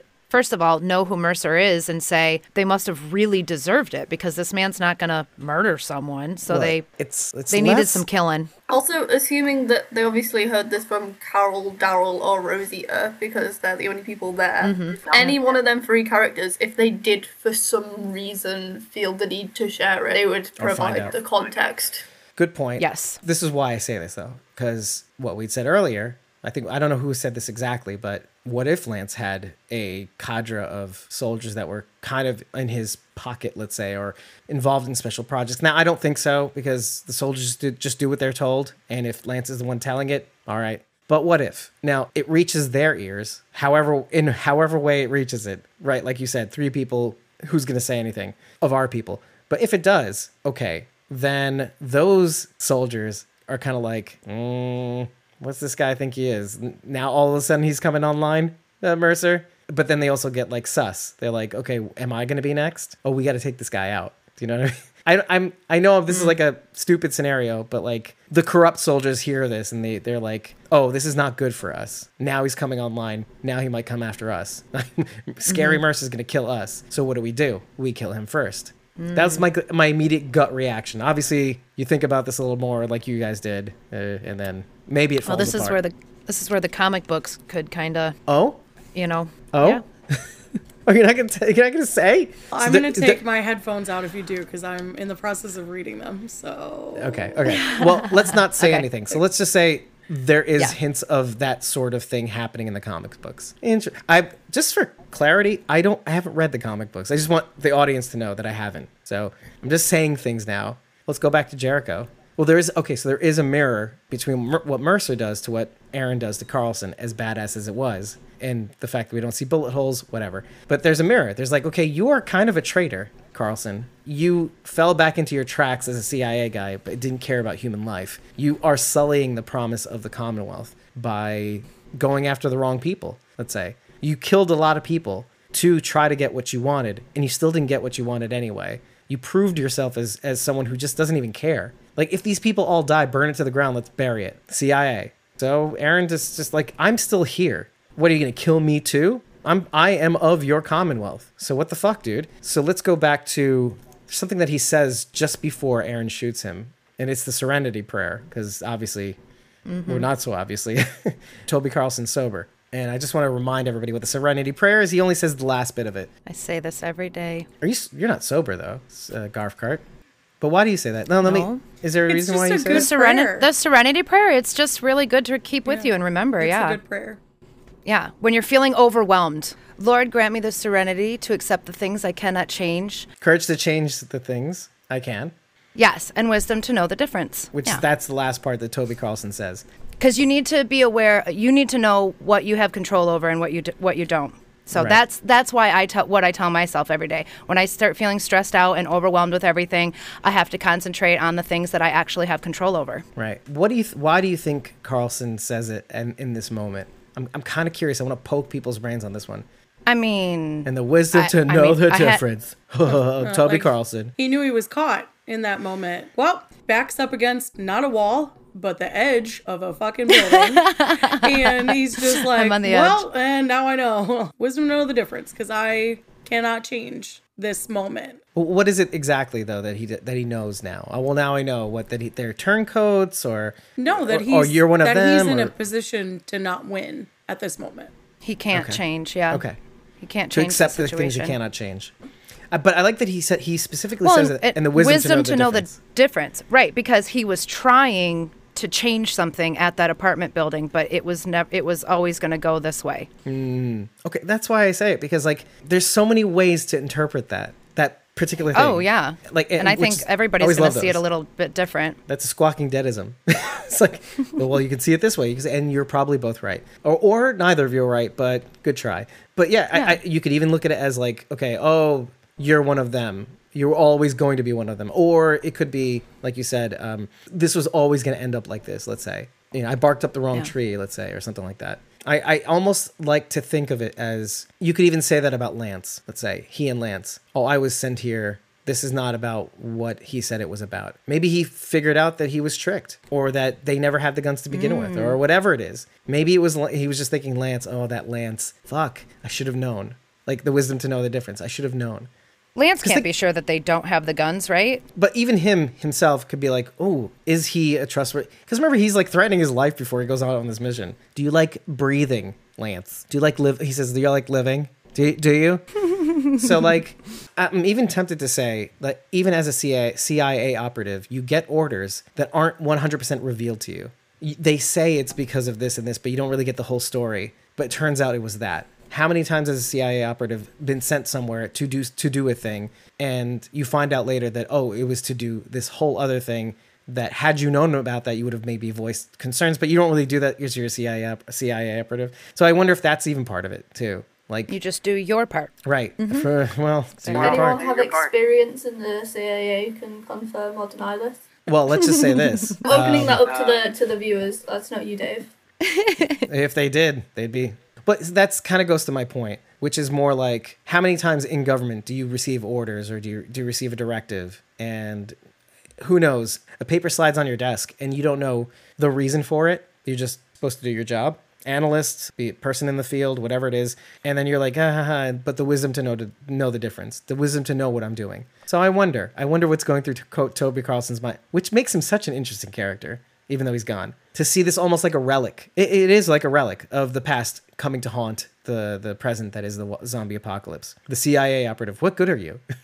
What is it for? And it's such a good mirror to what's going on with Mercer right now and that whole situation. Like, I know what it's for. Now you die, Castle and Alves. Now you die. Because otherwise, he would have been just like Toby Carlson. He would have been receiving orders, completely ignorant and not online. And how close, or let's say even this, how many times has Mercer possibly done a Toby Carlson thing, not even known it? And maybe we'll get allusions to it in the next coming episodes. Like, it could have been him. Could have just been him. He and Toby Carlson could be the same person, and he didn't even know it. And now he's thinking about all the things he's had to do under somebody's orders. It's a thinker. Because it kind of makes you sympathize a little bit with Toby Carlson. Just a little bit. Because it's like, okay, I'm just doing what I was told to do. I know, he's a shitbag, whatever. He sucks. But then, Mercer could be in the same shoes. Anyway, so I have to do that. Toby was following orders, but he seemed to really enjoy it. Yeah. Yes, he did. Yes, he did. Oh, you feel that adrenaline with dopamine? Urgh. God, we're still thinking about that episode. I got to tell you, though, this is a total side note. I don't even know if this can make the episode. I didn't write that much, I got to say. This was a really straightforward episode, I felt like. Like, it was just one thing after the other. There wasn't a lot left to the imagination because it really was just like a wrapping up of the previous episode, I felt like. I found that I still wrote a lot of notes, but reading back on them now, like, they're absolutely worthless. My notes when you're writing things down, literally when you're writing things down because you think you should be writing things down. Yeah. But like, Just to remember. you're not actually writing meaningful things down. No. Like They Ian might be walling meaningful in a few weeks. Maybe. Well, like Ian walling up the doors so that they didn't know it was a secret room. I don't know if you caught that. Little details you kind of miss on second. Oh, yeah. The super duper secret hiding place that no one could ever see beyond the clothing rack. Like, really? Well, and I love that Carlson stood there and looked down and was like, there's footprints into this closet. Like, Yeah. Yeah. like that was purely timing, luck. And I thought that during the episode, I was like, had this gone any other fucking way? Like, this is pure 100% luck. Pure TV. Yeah.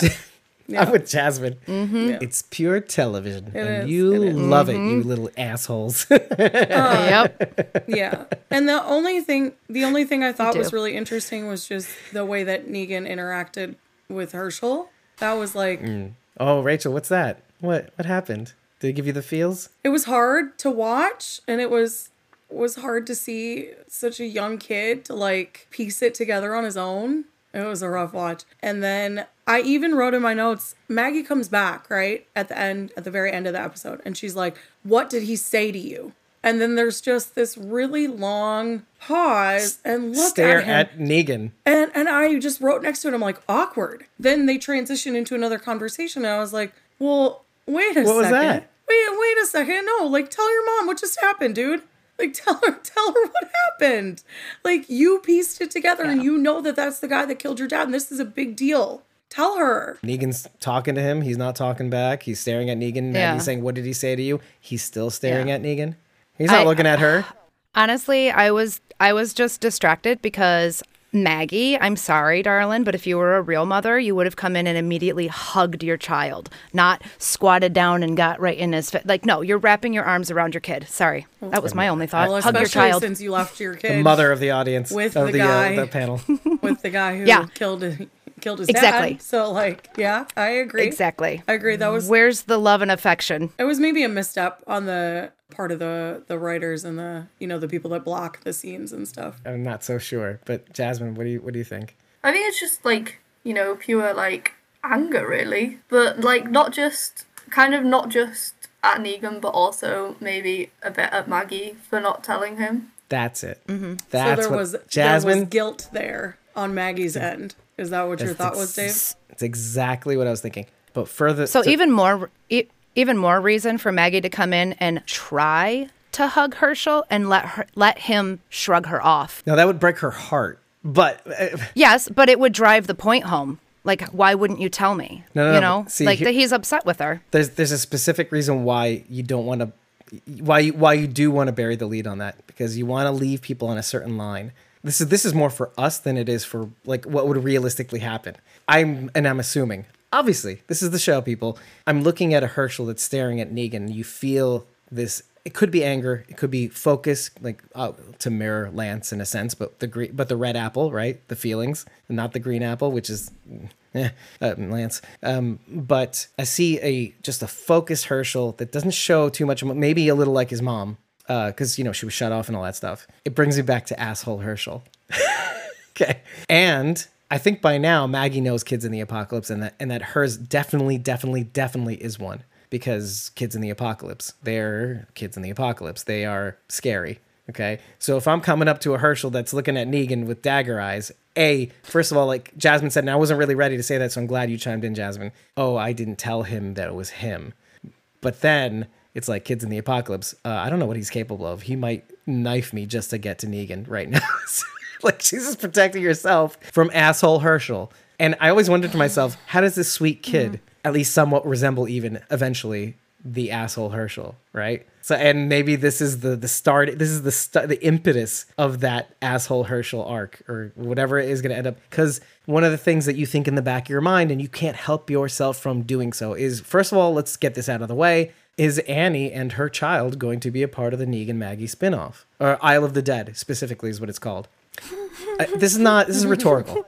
We kind of know maybe I don't know, maybe not. I don't know. Because it could be all of them going to Isle of the Dead for some dumb reason. I don't know. But then the second question is, where's Herschel in this promo?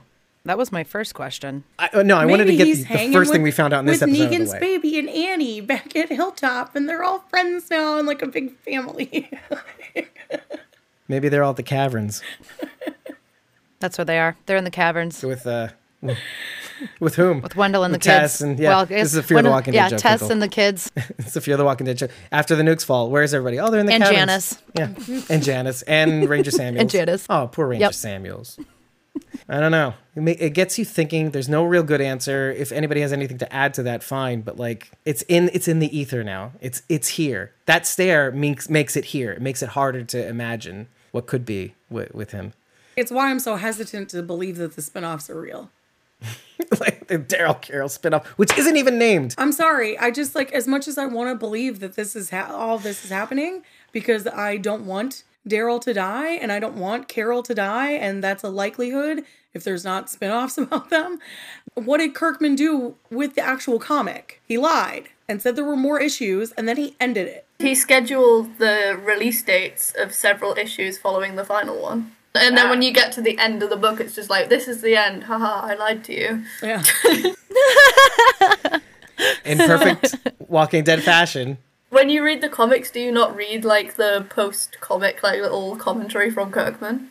No, I don't. He writes one in the back of every single comic. I'll have to go check it. I have not. No. He basically just goes, haha, I tricked you all. That's like his commentary. So that's constantly in the back of my mind when I think about these spinoffs, is like this likelihood that Haha, maybe we they're lied. like, maybe it'll get to the end of the episode, a black screen will come up and be like, haha, we lied to you. There's no spinoffs. Yeah. There is no Negan Maggie spinoff. There is no Carol Daryl Yeah. spinoff. This Yep. is it, folks. This is it. Yeah. I wouldn't put it past him. I'm glad we said It would this. kill me, but it's just something that's been on my mind a lot. So I'm not holding my breath for any of these extras. I will get excited when they're happening. I agree.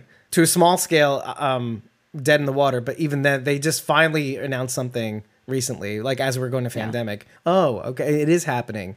They secretly snuck it into the AMC Plus schedule. When I get hired to work on all of these projects, then I'll tell you can get excited. No, you won't. You'll have an NDA, jerk. That's true. But So like, I'll have to pull a you Kirkman know, and lie to you. No, I'll this- tell Charity in our Zooms, but like none of you. Fuck. Well, I guess it's fair. Tales is filming, so I feel okay with that. You know, I'm like, all right, Yes, well, we're at least yes. getting something. And that makes sense, right? That's like, okay, it's a spin-off. Let's look at the world from one-off episodes, let's say probably like Twilight Zone-esque. But the spin-off, the duo spin-offs, you have to understand something. It never occurred to me that could be the case. That they don't exist? Yeah. It never occurred to me. Oh, I'm serious. It's like- I'm it's like gullible or Widely whatever. discussed online. Widely discussed online. But I usually dismiss that shit because it's kind of like, would you stop with your fairy tale wishes and stuff like that? They said it's coming out. It's coming out. And then now I look like an idiot. But I like that. I don't care if I'm Maybe. tricked. Let's pull a Kirkman on us. I think that's also this is as low as it is, Lance. I mean, it's kind of a genius move. Who would see their demises coming? Any of them. It is, right. They're giving us a misdirect. We're like, ooh, these characters have spin-offs, so we know they're going to survive. And Giving then, us a lie. bum, bum, bum, they Jerks. don't. But at the Yeah. same time, the entirety of the internet is like, these aren't real. So it's a misdirect within a misdirect. There's a I problem don't with know. all of this. There's a problem with all of this because they get associated with the movies, which it was announced even before the Carol and Dale spinoff, which one would have to conclude, I guess, are they happening because of the spinoff series, because of these announcements, because it was announced in 2019, it's 2022 now, whatever. I don't like thinking Was about it 2019 when we first heard about the Rick movies? that. I think so. Really? Yeah, I thought it was even longer ago. I thought it was even longer than that. 2019 at San Diego Comic-Con, that stupid trailer. Okay. That Meg was Okay. really, really upset about Yeah, at the time. Oh, yeah. Okay, Yeah, okay. the helicopter I one remember now. over the yeah, city of yep. Philadelphia, or I don't know what the hell it is. Toledo, Ohio. Who remember gives now. a shit? Pittsburgh. I don't know. I don't care. Toledo. It's Toledo. It's No, I'm Toledo. just- I don't know. It's to laugh. I didn't recognize. I would kind of like to go back to the Negan Herschel thing, because obviously we've spoke about it from like how Herschel's feeling and Herschel's perspective. But I'd also like to think of it from like what Negan's going through in this whole situation, because I think Negan. Right, we know from like past experience that Negan like really connects with children and really quite likes children. So I think it's almost upsetting to him to know that he's taken away like this child's father, and like he actually really respects Herschel and like almost like understands like, yeah, you should be mad at me.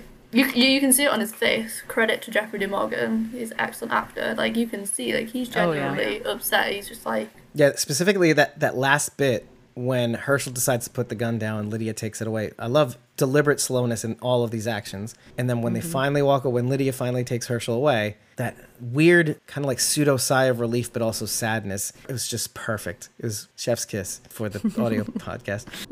But like, right, it was just like I'm making fun of it now, but it's like this kind of like a tearful sigh almost. Not tearful, but kind of like regretful, sorrow-filled sigh, like, I almost wish he did. I almost wish he did. I feel so shitty about this. I feel so horrible about this. when Negan killed Glenn, did Negan know that Maggie was pregnant?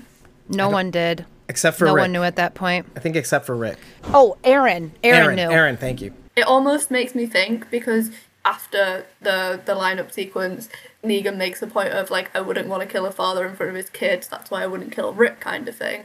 Do you think like almost like because of like Maggie being pregnant, like he might have chose someone else to kill that day because like of the idea of taking someone's father away is like particularly upsetting for him? Maybe. I felt like more people had known that she was pregnant. Negan wouldn't have, because how would he? But didn't they have the picture of the ultrasound in the RV, passing it around? Oh, they were looking at the ultrasound. I thought like that whole, Yeah. because I thought that happened on the way Yeah. there. So like all of those people, But like the saviors, they're not aware. they Right. wouldn't be. But I mean, To maybe. Jasmine's point. Yeah, like I was thinking earlier on, when Glenn goes missing, when he's under the dumpster, she only tells Aaron. That's what it was. maybe that would have changed the way he had done it. Maybe it would have chosen somebody else. Maybe it would have been Daryl. I don't really know, but Definitely not Daryl. you don't think But so? You don't Nah. think so? It could have gone another way. I would have said feel- Aaron, actually. But yeah. Maybe. I mean, Sharon likes to ask me every now and then if Negan had killed anyone other than Glenn, would I hate him so much right now? And the answer is always, no, I wouldn't. You don't hear me crying over Abe. Right. Some people do, but yeah. Definitely before Glenn's death, he was my all-time favorite character on the TV show. Like, he trumped like Rick and Daryl, who are like obviously people's favorite. But like, even though I loved Glenn so much, like, I can still see how Negan can have a redemption. Oh, interesting. Rach, how do you feel about that? Even in light of this episode, let's say, because obviously there's a bit of remorse, let's say, on his part. I don't know. That's a really hard question to answer. And sorry. How stupid is this? Like, I'm having real emotions over fictional characters. I don't even want to say out loud. Like, I don't even want to say those words out loud because I feel like I'm betraying Glenn. Like, I can't even say it. That's why we do this thing, right? We have to present like, I'm gonna the opinions. Cry now. I think that once Negan went back, so had he not had that last interaction with Herschel in this episode, that was really the part to me that had created that redemption moment. You and I will settle this. Get a little bit older first. Grow up a little bit. Take care of your mom. Be there for her. And then you can come back and find me. And we can settle this up. Find me. To say that, Ooh. and to say, like, I know that what I did just wrecks you on such a level. And I'm saying, come back later and we'll handle this like men when you're an adult, because I want to give you that opportunity. It was really powerful. It was a powerful moment. Although this episode to me really was tying up loose ends, this was like a shining light in that. I can't look at Rachel right now. I know. I'm getting a little worked up myself. So. You're setting me up. It's a lot. It's a lot. It was a lot to deal with, but I don't know. That is great writing. Negan has, absolutely proved that he's different and can be an asset, but it doesn't. He doesn't get to forget. It doesn't make up for it. It doesn't change what happened. It doesn't make up for it. And Glenn's not here. I know, like, because we care about Glenn, like, it's harder to forgive Negan, but if it was another character... Literally anyone. Literally anyone. That's the thing. It's like, it's emotion. It's like emotion over action. And what's interesting about your reaction is that, like, as much as you might not like Maggie even, well, imagine how she feels. As much as we want to judge, and maybe we do judge her because, like, how could you let this happen? Even though she had no choice in the matter. There's a part of you that you might want to acknowledge that says, how could you be okay? That's another one. Like that kind of... let what happen? Maggie, how could you... It's irrational. It makes no sense. There's a world in which, how could you even go on, Maggie? Without her husband? Yeah. How? Well, because she had a child to take care of. But I'm saying, how could you even experience happiness again? This is the irrational brain going, I don't even like that you're alive without him. Even though it doesn't make any sense. Because there's a part of us that... But she has a piece of him. She has a piece of him. I never said it was logical. You know what I mean? Like, but then, okay, she finds another man. Fuck you! That dumb part of your brain. That's not accurate. I wouldn't feel happiness ever again, Maggie, bitch. But then, like, now we're forcing ourselves to think about how that must be. I'm looking at Rachel and all I can see is Maggie's heart crying every day.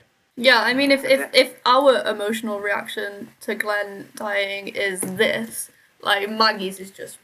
It's through the roof. You gotta, like, accelerate Maggie's by, like, 1,000,000 times what we feel. Yeah. It's the weight. Yeah. I mean, you have to think, like, I always try to put myself in that character's position. Like, how would I feel if my husband was dead and had been brutally murdered in front of me?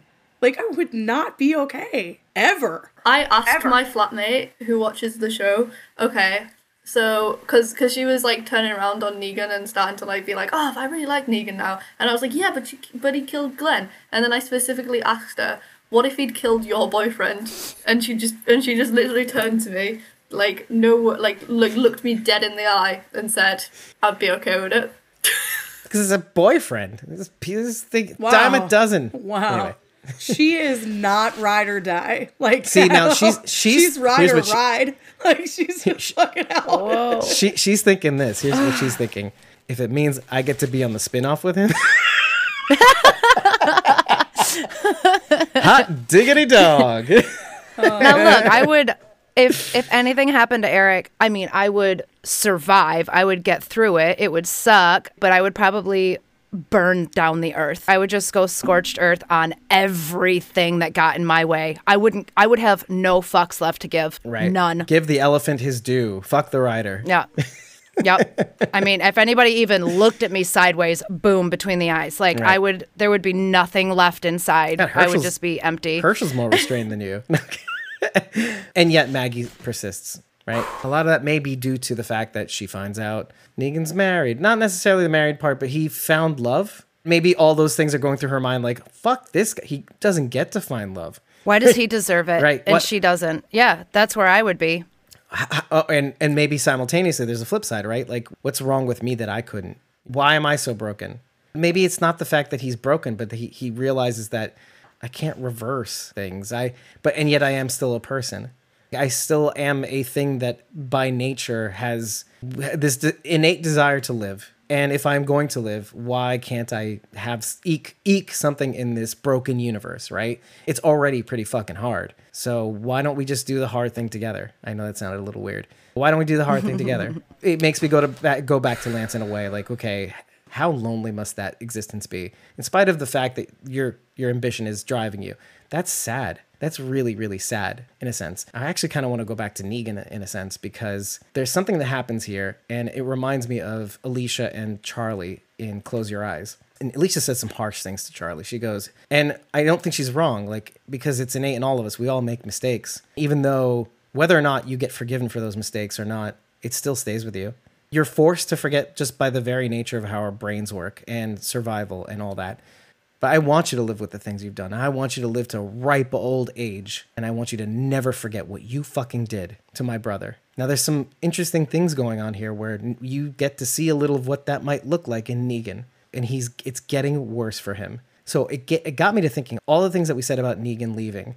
We said, oh, he doesn't trust Maggie to keep her promise, or, well, which is obvious. What if this whole time it was just him going, holy shit, that caught me off guard. What if it was just him saying, every time I'm around her, it reminds me of this horrible thing I can't even resemble or recognize anymore. Holy shit. And Fuck you. Fuck you. And what that must be like to live through that hell, that every day it gets worse. I have to look at her face and realize what I took away from her and her child that I didn't know about at the time. And what a hell that must be, which is why he says what he says to Herschel at the end. I don't know if I want to live like this. At the same time, like, I think part of it's like, I don't want you to have to kill me because I don't want you to have to change and be a killer and have to live with the fact that you've killed someone, whether it's justified or not. Right, like now. You don't need that now. Yeah. That's why he says what he says. Yeah, you don't need to carry that. It also occurs to me also that, and this is the tiniest of dumb things that I thought in my mind as we were talking about this, like, Negan loves children, obviously. But there's a part of him, like the educator part of him, even though he was PE, whatever. I have friends who are PE teachers, whatever. And they're really passionate about their children that they get to teach physical education to.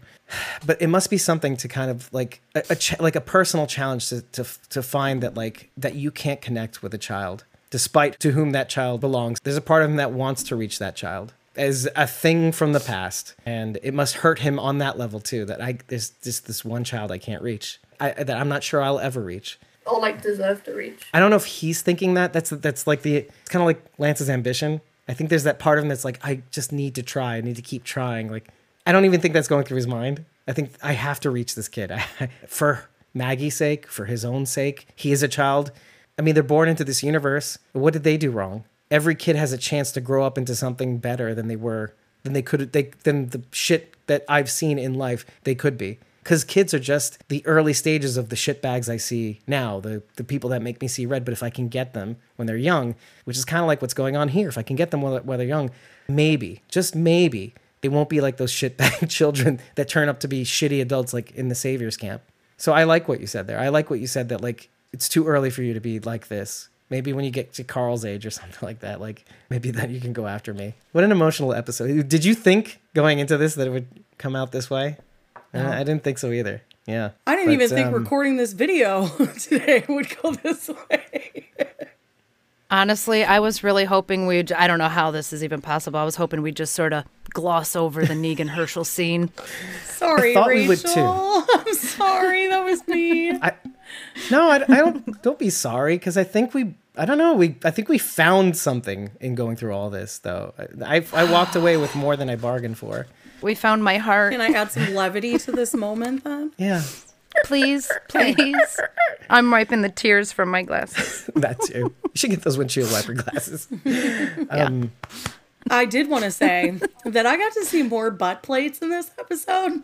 And specifically, I'm sorry, what? We got to see more butt Oh, plates. plates. Okay. And I got to see Daryl's and Rosita's, which I thought was just a real win in terms of costuming. Chef's Yes, kisses. I Because agree. at the beginning, I liked it. when they first uniform up, they've got like satchels covering it. And I was like, go figure. These actors, they're like, fuck this. Like, I Prima don't donnas. want to show off this weird butt plate you made me put on. But then later in the episode, when they're clearing that house, that's when you see them. You get those white peaches. Yep. So just thought that was nice. A nice touch. Second watch, obviously, you're taking for granted that, like, okay, you want to go like, how does Daryl know from cracking safes, right? What does he know? I can easily see that being a critique. Everybody knows how to crack a safe, You think he cracked it? I Well, saw like- him prying it open. right? But how does he know what to like? And then it occurred to me, like, oh, he's done this before, like a shipbird, Merle, and him teaching everything he knows. Well, yeah, Yeah, probably. maybe. But like, it didn't occur to me that like that would be the case. Be like, I'm thinking in my head, like, what is he tapping the hinges and stuff? What is it? What kind of cheap safe is this? First of all, but then second of all, like, Fair. but then what? How does he know from this? I mean, I always regard Daryl as kind of like he knows some things, but doesn't know most things. The That's just my safe- dumb bias. The safe is made from the same material as skulls in this universe, and so you can just fucking just stab right in there. Well, he was doing something very specific with the crowbars. He was actually lifting the pin in the hinge. What? He was tapping. Are you imitating a crowbar and a hammer? I am. That looks like you're Just like chipping away ice from a tiny ice sculpture. It was so gentle, you know. Just a little Was it- tippy tap? Was it gentle, Bridget? Was it gentle? I heard clang, clang, clang, clang in my damn ears. How could you hear anything Man. over the wah wah wah wah that was in the background? We should do. Listen, Bridget, you and me, we do Foley Truth. for the show. You be the alarm. I'll be the I crowbar want and the someone to hammer. edit a video over that scene where we're making all of the sounds. Just Clink, clink, clink, Yes. chip, chip, chip, chip, chip. That would be hilarious. Let's talk about April for just a second, because April, the person that was on the list, reminder, they find her in the panic room, Cooper's father's office, let's say, and she's been in there for days after teams of people have been sent after her team being a team of 12, all dead. 3 made it in. She has 2 kids. She made it a point of saying that. Rosita has 1 kid. Daryl, in this episode, claiming ownership on force to Sebastian, leave my kids out of it.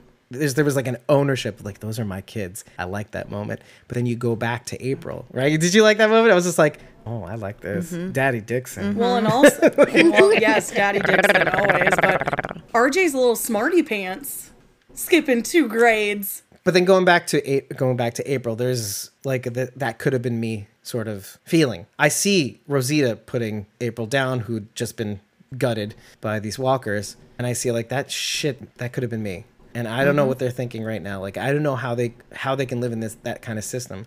But I do kind of want to go back to the beginning of all this. Why do you think they take the job? Like, to hone in on, like, they could have easily have walked away from the situation. Before Maybe, we talk about perhaps. that, I'm going to just say, you know what they were thinking? Why can't nobody stay fucking calm while they're gooped up in walker guts? Every person who isn't in our group just automatically dies immediately.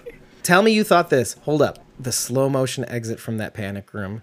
What did it immediately remind you of? I want Oh, to see if look, you guys well, thought the here, same I'm thing. wearing a poncho. Not really, it's a blanket. Let me just... Like, what let me scene just- particularly? Leaving the house in Alexandria Bingo. right before Sam starts shouting, "Mom!" Yep. Exactly. Yep. Yep. I have to insert Sharon D's thoughts right now. I can feel her. I can feel her right here sending me these thoughts right now. I feel so the she made a presence of very Sharon D. Yeah.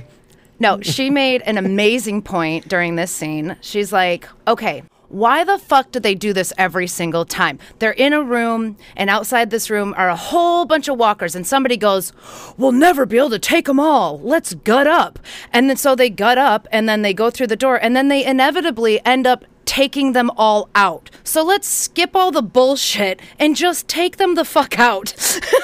They didn't take all of them out. They only took the ones out in the house. Can't you do the thing where you, like, crack open the door and, like, stab them in the head? They've done that before. Right. Let a few in at a time. Boom, boom. Few more. Boom, boom, boom. Right. Yeah. Possible. But if one gets through or if one gets bit, the only thing that I was thinking in my mind that makes sense is that she's been in there for days. The longest I think people can go without food is, I think, a week. The longest people can 3 go days without water. 3 days 7 without days water. without food. Right. So now April hasn't even had water, let's say, in that room. And the only thing I could think of was I would feel probably the same as she. I don't know if I'd probably have the euphoria of being able to jump out of my chair and hug Rosita. Beyond that, my nerves are like this. Except for the podcast audience, my hands are shaking. I'm going to be reacting like a cat on a hot tin roof at the sight of these things. I've been in the Commonwealth walls. The only excuse I have for her is that she's not in the right place. She's not able to focus. She's all jittery and all, I don't have the strength for this. She can't push away walkers. She doesn't have the energy. There's no energy to spare. It's the same as Duncan, though. Just let go of the fucking bag. Because that's what was doing it. Just let it go. Just drop it. Drop it, because you guys can kill them then, and then get the bags back. So, like, you didn't have to die. But that's not rational. She doesn't have rational brain. She's thinking. No, I get Commonwealth walls. I get what you're they're like, I got it for my kids. I have to finish this. I mean, yes, they need their mother, but it's so bad there. Let's say it's so bad there that it's just worth it. And also food brain, like non-food brain. Like I'm deprived of the nutrients necessary to say, oh, but they need a mother. So, you know what sucks even more is that the 12 people that came in with April, their families are not going to receive compensation from Sebastian for this. Upon successful mission. No, yeah, April's kids won't benefit from this either. Not unless Daryl and Rosita go give them some money. I actually wrote down, I'm like, it would have to come out of their cut. What happens? Yeah. What happens to orphans in the Commonwealth? Is there an orphanage? Like, is that a thing? Do people foster? Do people take in kids there? Like, do they have a system for that? Good question. Yeah. So I've thought. Do they just chuck them to the walkers when their parents die? You know. Yeah. Of course, the young person's gonna say that.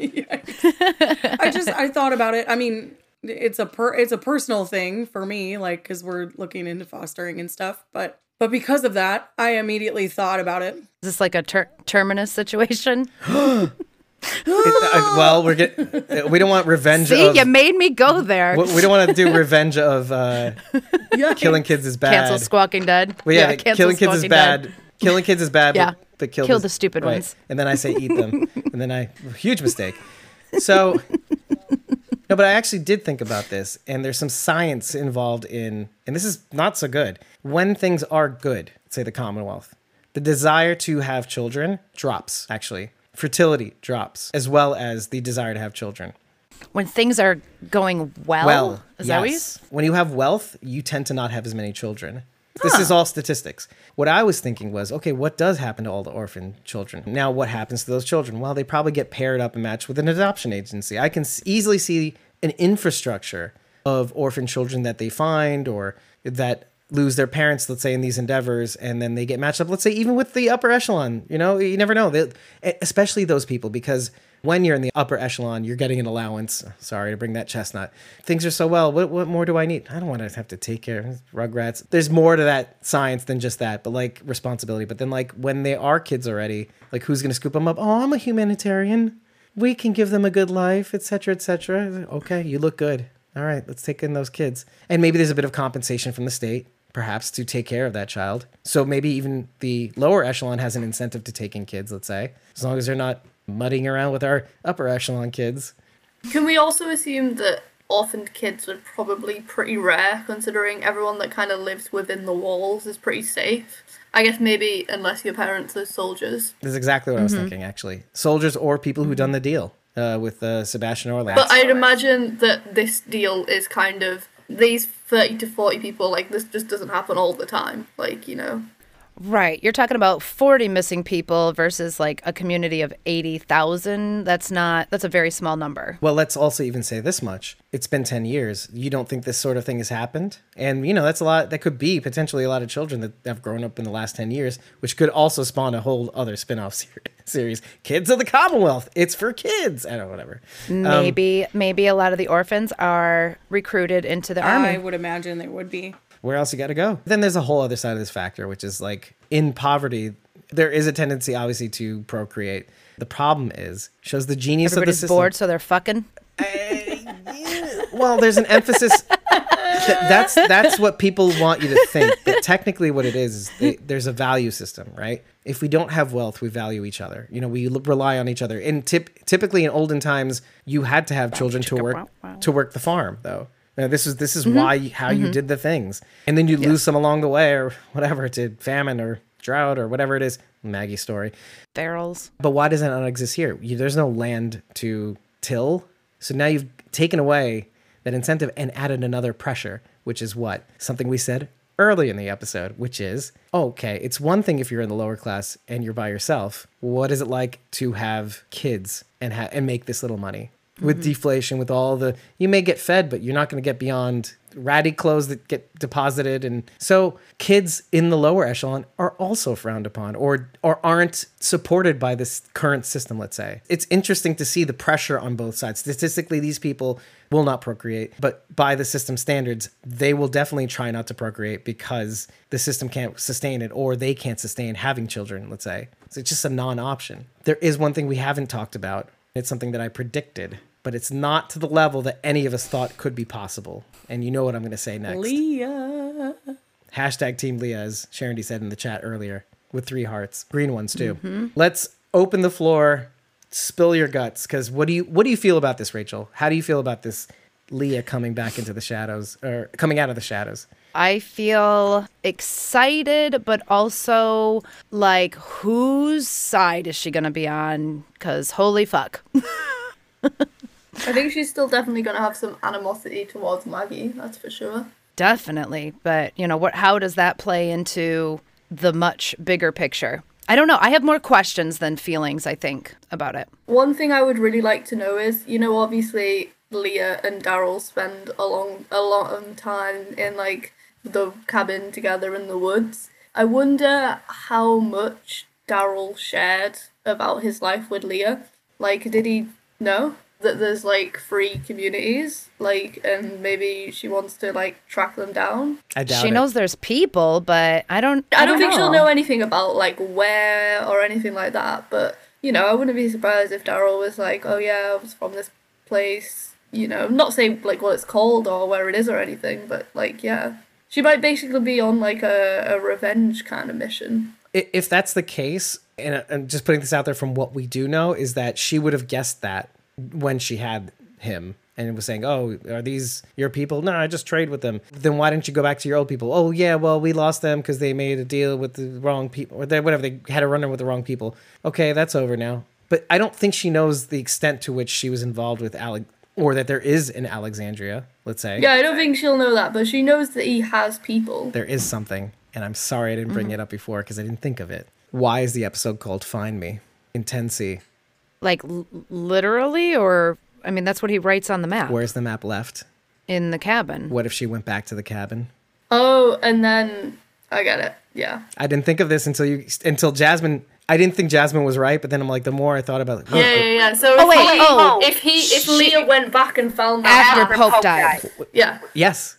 You're saying she found it after she killed Pope. Yep. Yeah. So say she went back to the cabin after 11 or 9, and then found the map that says "Find Me." She could be following that with the intention of, like, basically killing Maggie. Or who knows what the intention is.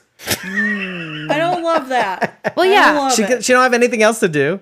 If she found that letter from Daryl saying "Find me," then she would know that he told the truth, that he did go back to find her. Like, he did choose her, and she just wasn't there. Yeah, but it's not even even about that anymore. Oh, like, everything's it's all beyond that now. Yes. I mean, all of her people are dead, and that's in part Daryl's fault. and largely It's Maggie's so fault. much her fault. It is Oh, so yeah. much more her fault. But in her story, Yeah.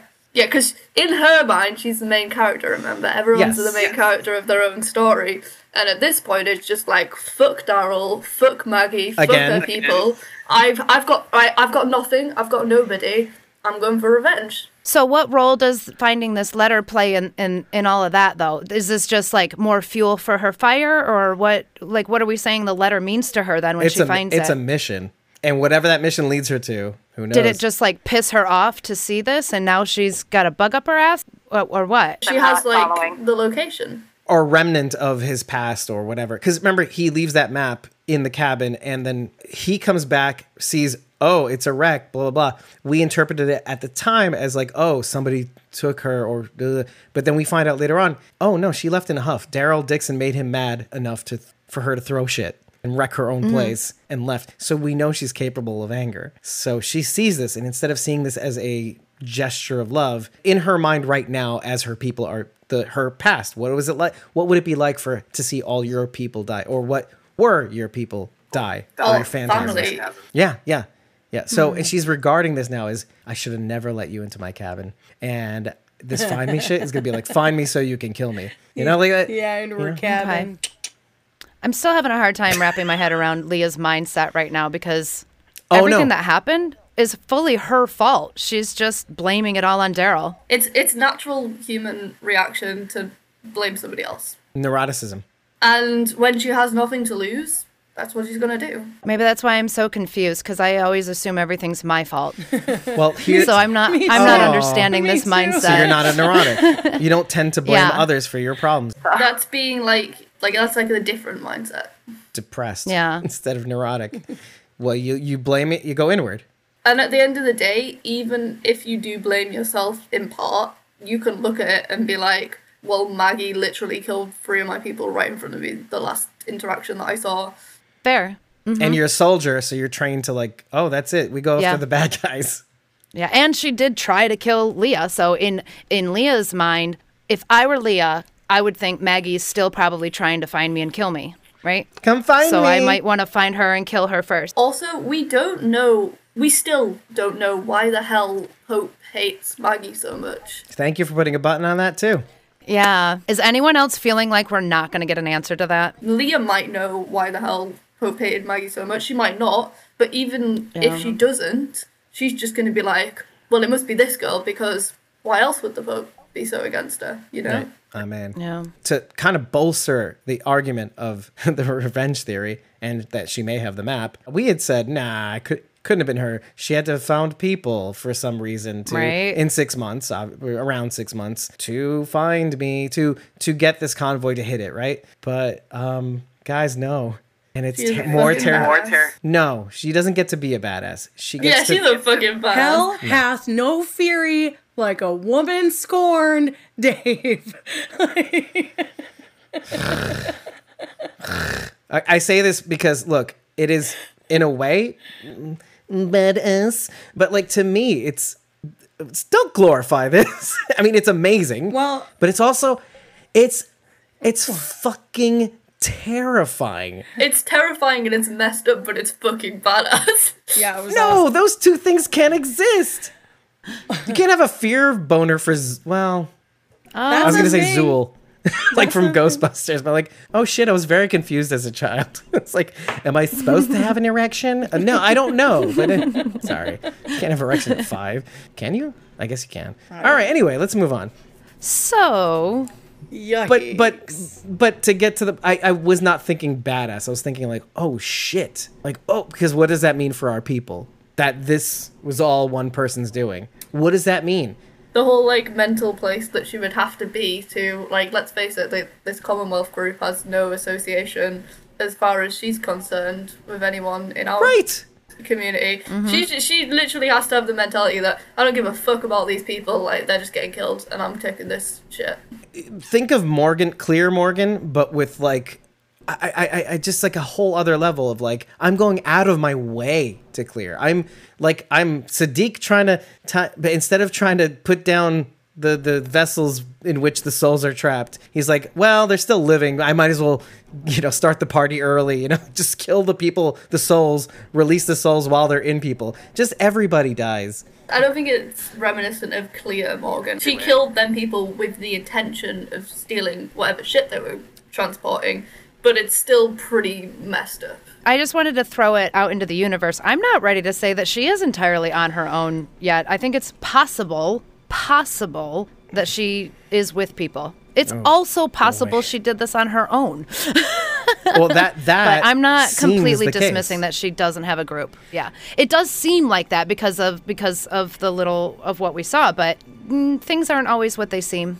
Right. And so that's why I said I'm not 100% ready to even say, because I feel like she has the map now and she has a goal. There's a drive and there's a focus. Who cares about the Commonwealth? Fine. But then, I'm also thinking to myself, what is it that she wants?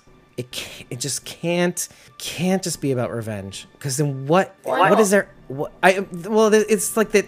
When you have this funny feeling in the back of your head, but what is there after? Because I do see a mirror between her and Carol in this moment. I feel like, there's but what comes after? When you do the things, what is there left? You're killing for ghosts who were already ghosts before the apocalypse. But she has nothing left. I'm just saying because of time, too. 6 months gives you so much time, and accelerated in the apocalypse gives you so much time to think. How long can you stew in revenge alone? And maybe if that's the only thing giving you comfort or sanity in that time, there's a possibility. But then I'm thinking to myself, I'm getting too deep on this in a TV show. I know that right now.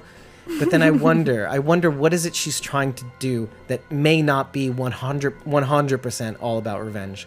And let me throw one out there because it just came to me. What if she kills everybody around Daryl and she'd be like, I'm the only one left. Love me.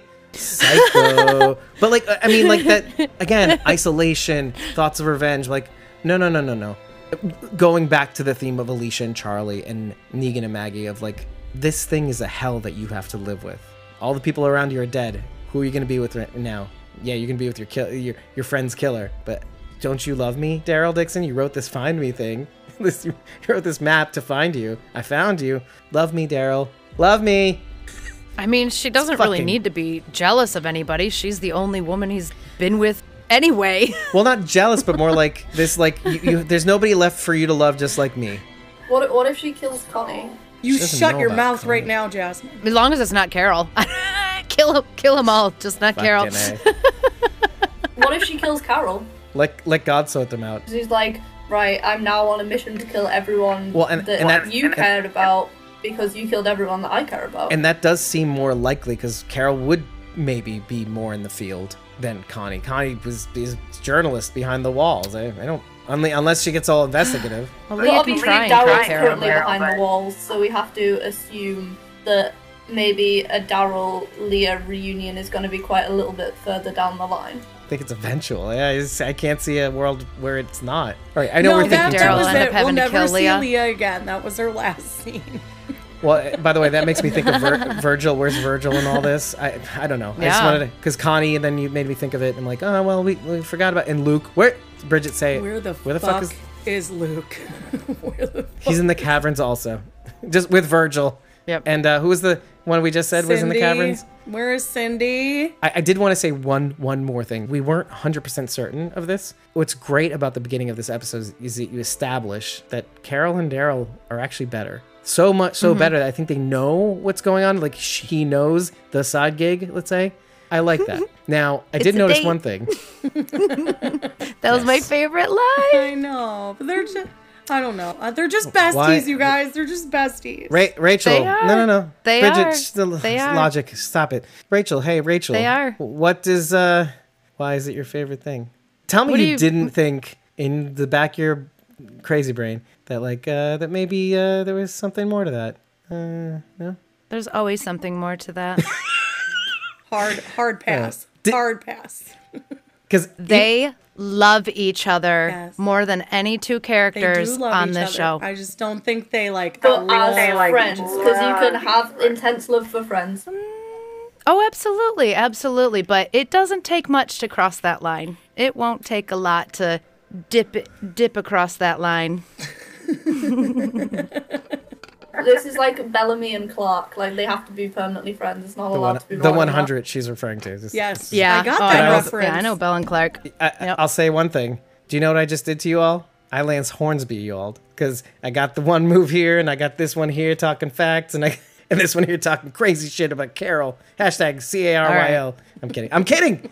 Kidding. Everyone's entitled Everybody to hates their me. own opinion. Doesn't mean right. it's right. I watch from the shadows. That's right. Watch this as I stir shit and get people to spill all their feelings. No, but I did like that scene. It established all the things from Diverge, which there were some diverged hints in this episode too, by the way. Interesting ones. Hornsby says to Carlson, they're like rats. What are you going to blame a rat for being a rat? Carol with the rat. Okay. The garage that they're in, with the solar panel batteries, same garage as in Find Me. And then, of course, the thing that makes it the thing is like them actually being okay. Actually having a rapport, closeness. It's a date, which could be anything, right, guys? And then, but then like having plans for the future, having a thing that was not like the end of Diverged, which is like slamming doors and garage doors and whatnot and being fed up with whatnot, which I liked. Guys, I know I stir shit, but I'm going to tell you the thing that I liked. So, mystery solved on that front. I was a little concerned. Guys, I know I stir a lot of shit, but I was concerned. I want them to be okay again. As much as for the last 2 years, I was kind of like, I don't know, some friendships can't be repaired, folks. I know when you get so close to somebody, you make a huge mistake over and over again. Can you possibly be friends? Well, you got to bring it up to the ether and let people discuss. Put Rachel through all that hell for nothing. They're our friends again now. I knew they would be. I wasn't worried. I made her so mad over these years. I wasn't worried. Those are the best clips, though. Anyway, I guess that wraps everything up. But if you like what you heard, head over to ratethispodcast.com/squawkingdead. 5 stars and an eggplant is all we need to know that you love us. But use it as a platform to tell us what we got right, tell us what we got wrong, but tell us after every episode. It really, really helps. We will post your rating on social media, even if it sucked. We're transparent here on Squawking Dead. Also, we laugh at your dumb ratings, and then we show it to the world. Isn't this person dumb for thinking we're not the best Walking Dead universe podcast there is out there? But if you're convinced that what I said was just really funny, or if you like that Bridget was laughing at me instead of with me, why don't you join the family by heading over to ko-fi.com/squawkingdead and just follow us. You don't have to buy us a coffee for 30 days of access to our supporter back content like being in the recording sessions or getting the unedited episode or joining a membership tier and getting all of that perpetually for as little as $1. All you have to do is follow us so that when you feel like jumping in, you get the goods on what happens behind the scenes. Even if you can't always see what's being posted, you can just do it at your comfort level. We just want you to be involved in any way possible. I've been your host, David Cameo, and I was joined by Cosmom09 Rachel Burt, Survivors tier members Bridget and Jasmine. No social media accounts attached to them at all. Jasmine.iac. Well, now she likes it. Thank you so much for joining us. We'll see you, hopefully, very soon for another breakdown of The Walking Dead's final season. Why do you gotta go there? I don't fucking know. There's a thing inside me that doesn't stop me from doing shitty things. Stop it. For a laugh. Stop it. You already made me cry once. We're doing it again. I gotta say, it was really healing to kind of... I didn't think it would hit, but I really like that we went there because I felt it. I felt it when I was watching it. I just needed to say something about it. And you guys got something out of it. So that means the world to me. It means everything to me. So that's why we do what we do. And everybody took something different from that interaction too. And everybody brought something to the table as a result of that interaction. So I loved it. I love it. And I hope you love it too, audience. So take care, everybody. We'll see you very soon for another emotional, maybe, episode of Squawking Dead. Take care. We'll see you soon. Goodbye. Oh, look, Jasmine's waving goodbye. Oh, Bye. she's doing what I tell her to do. Oh, she stopped. Okay, everybody, shut it down. Shut it down. Shut it down.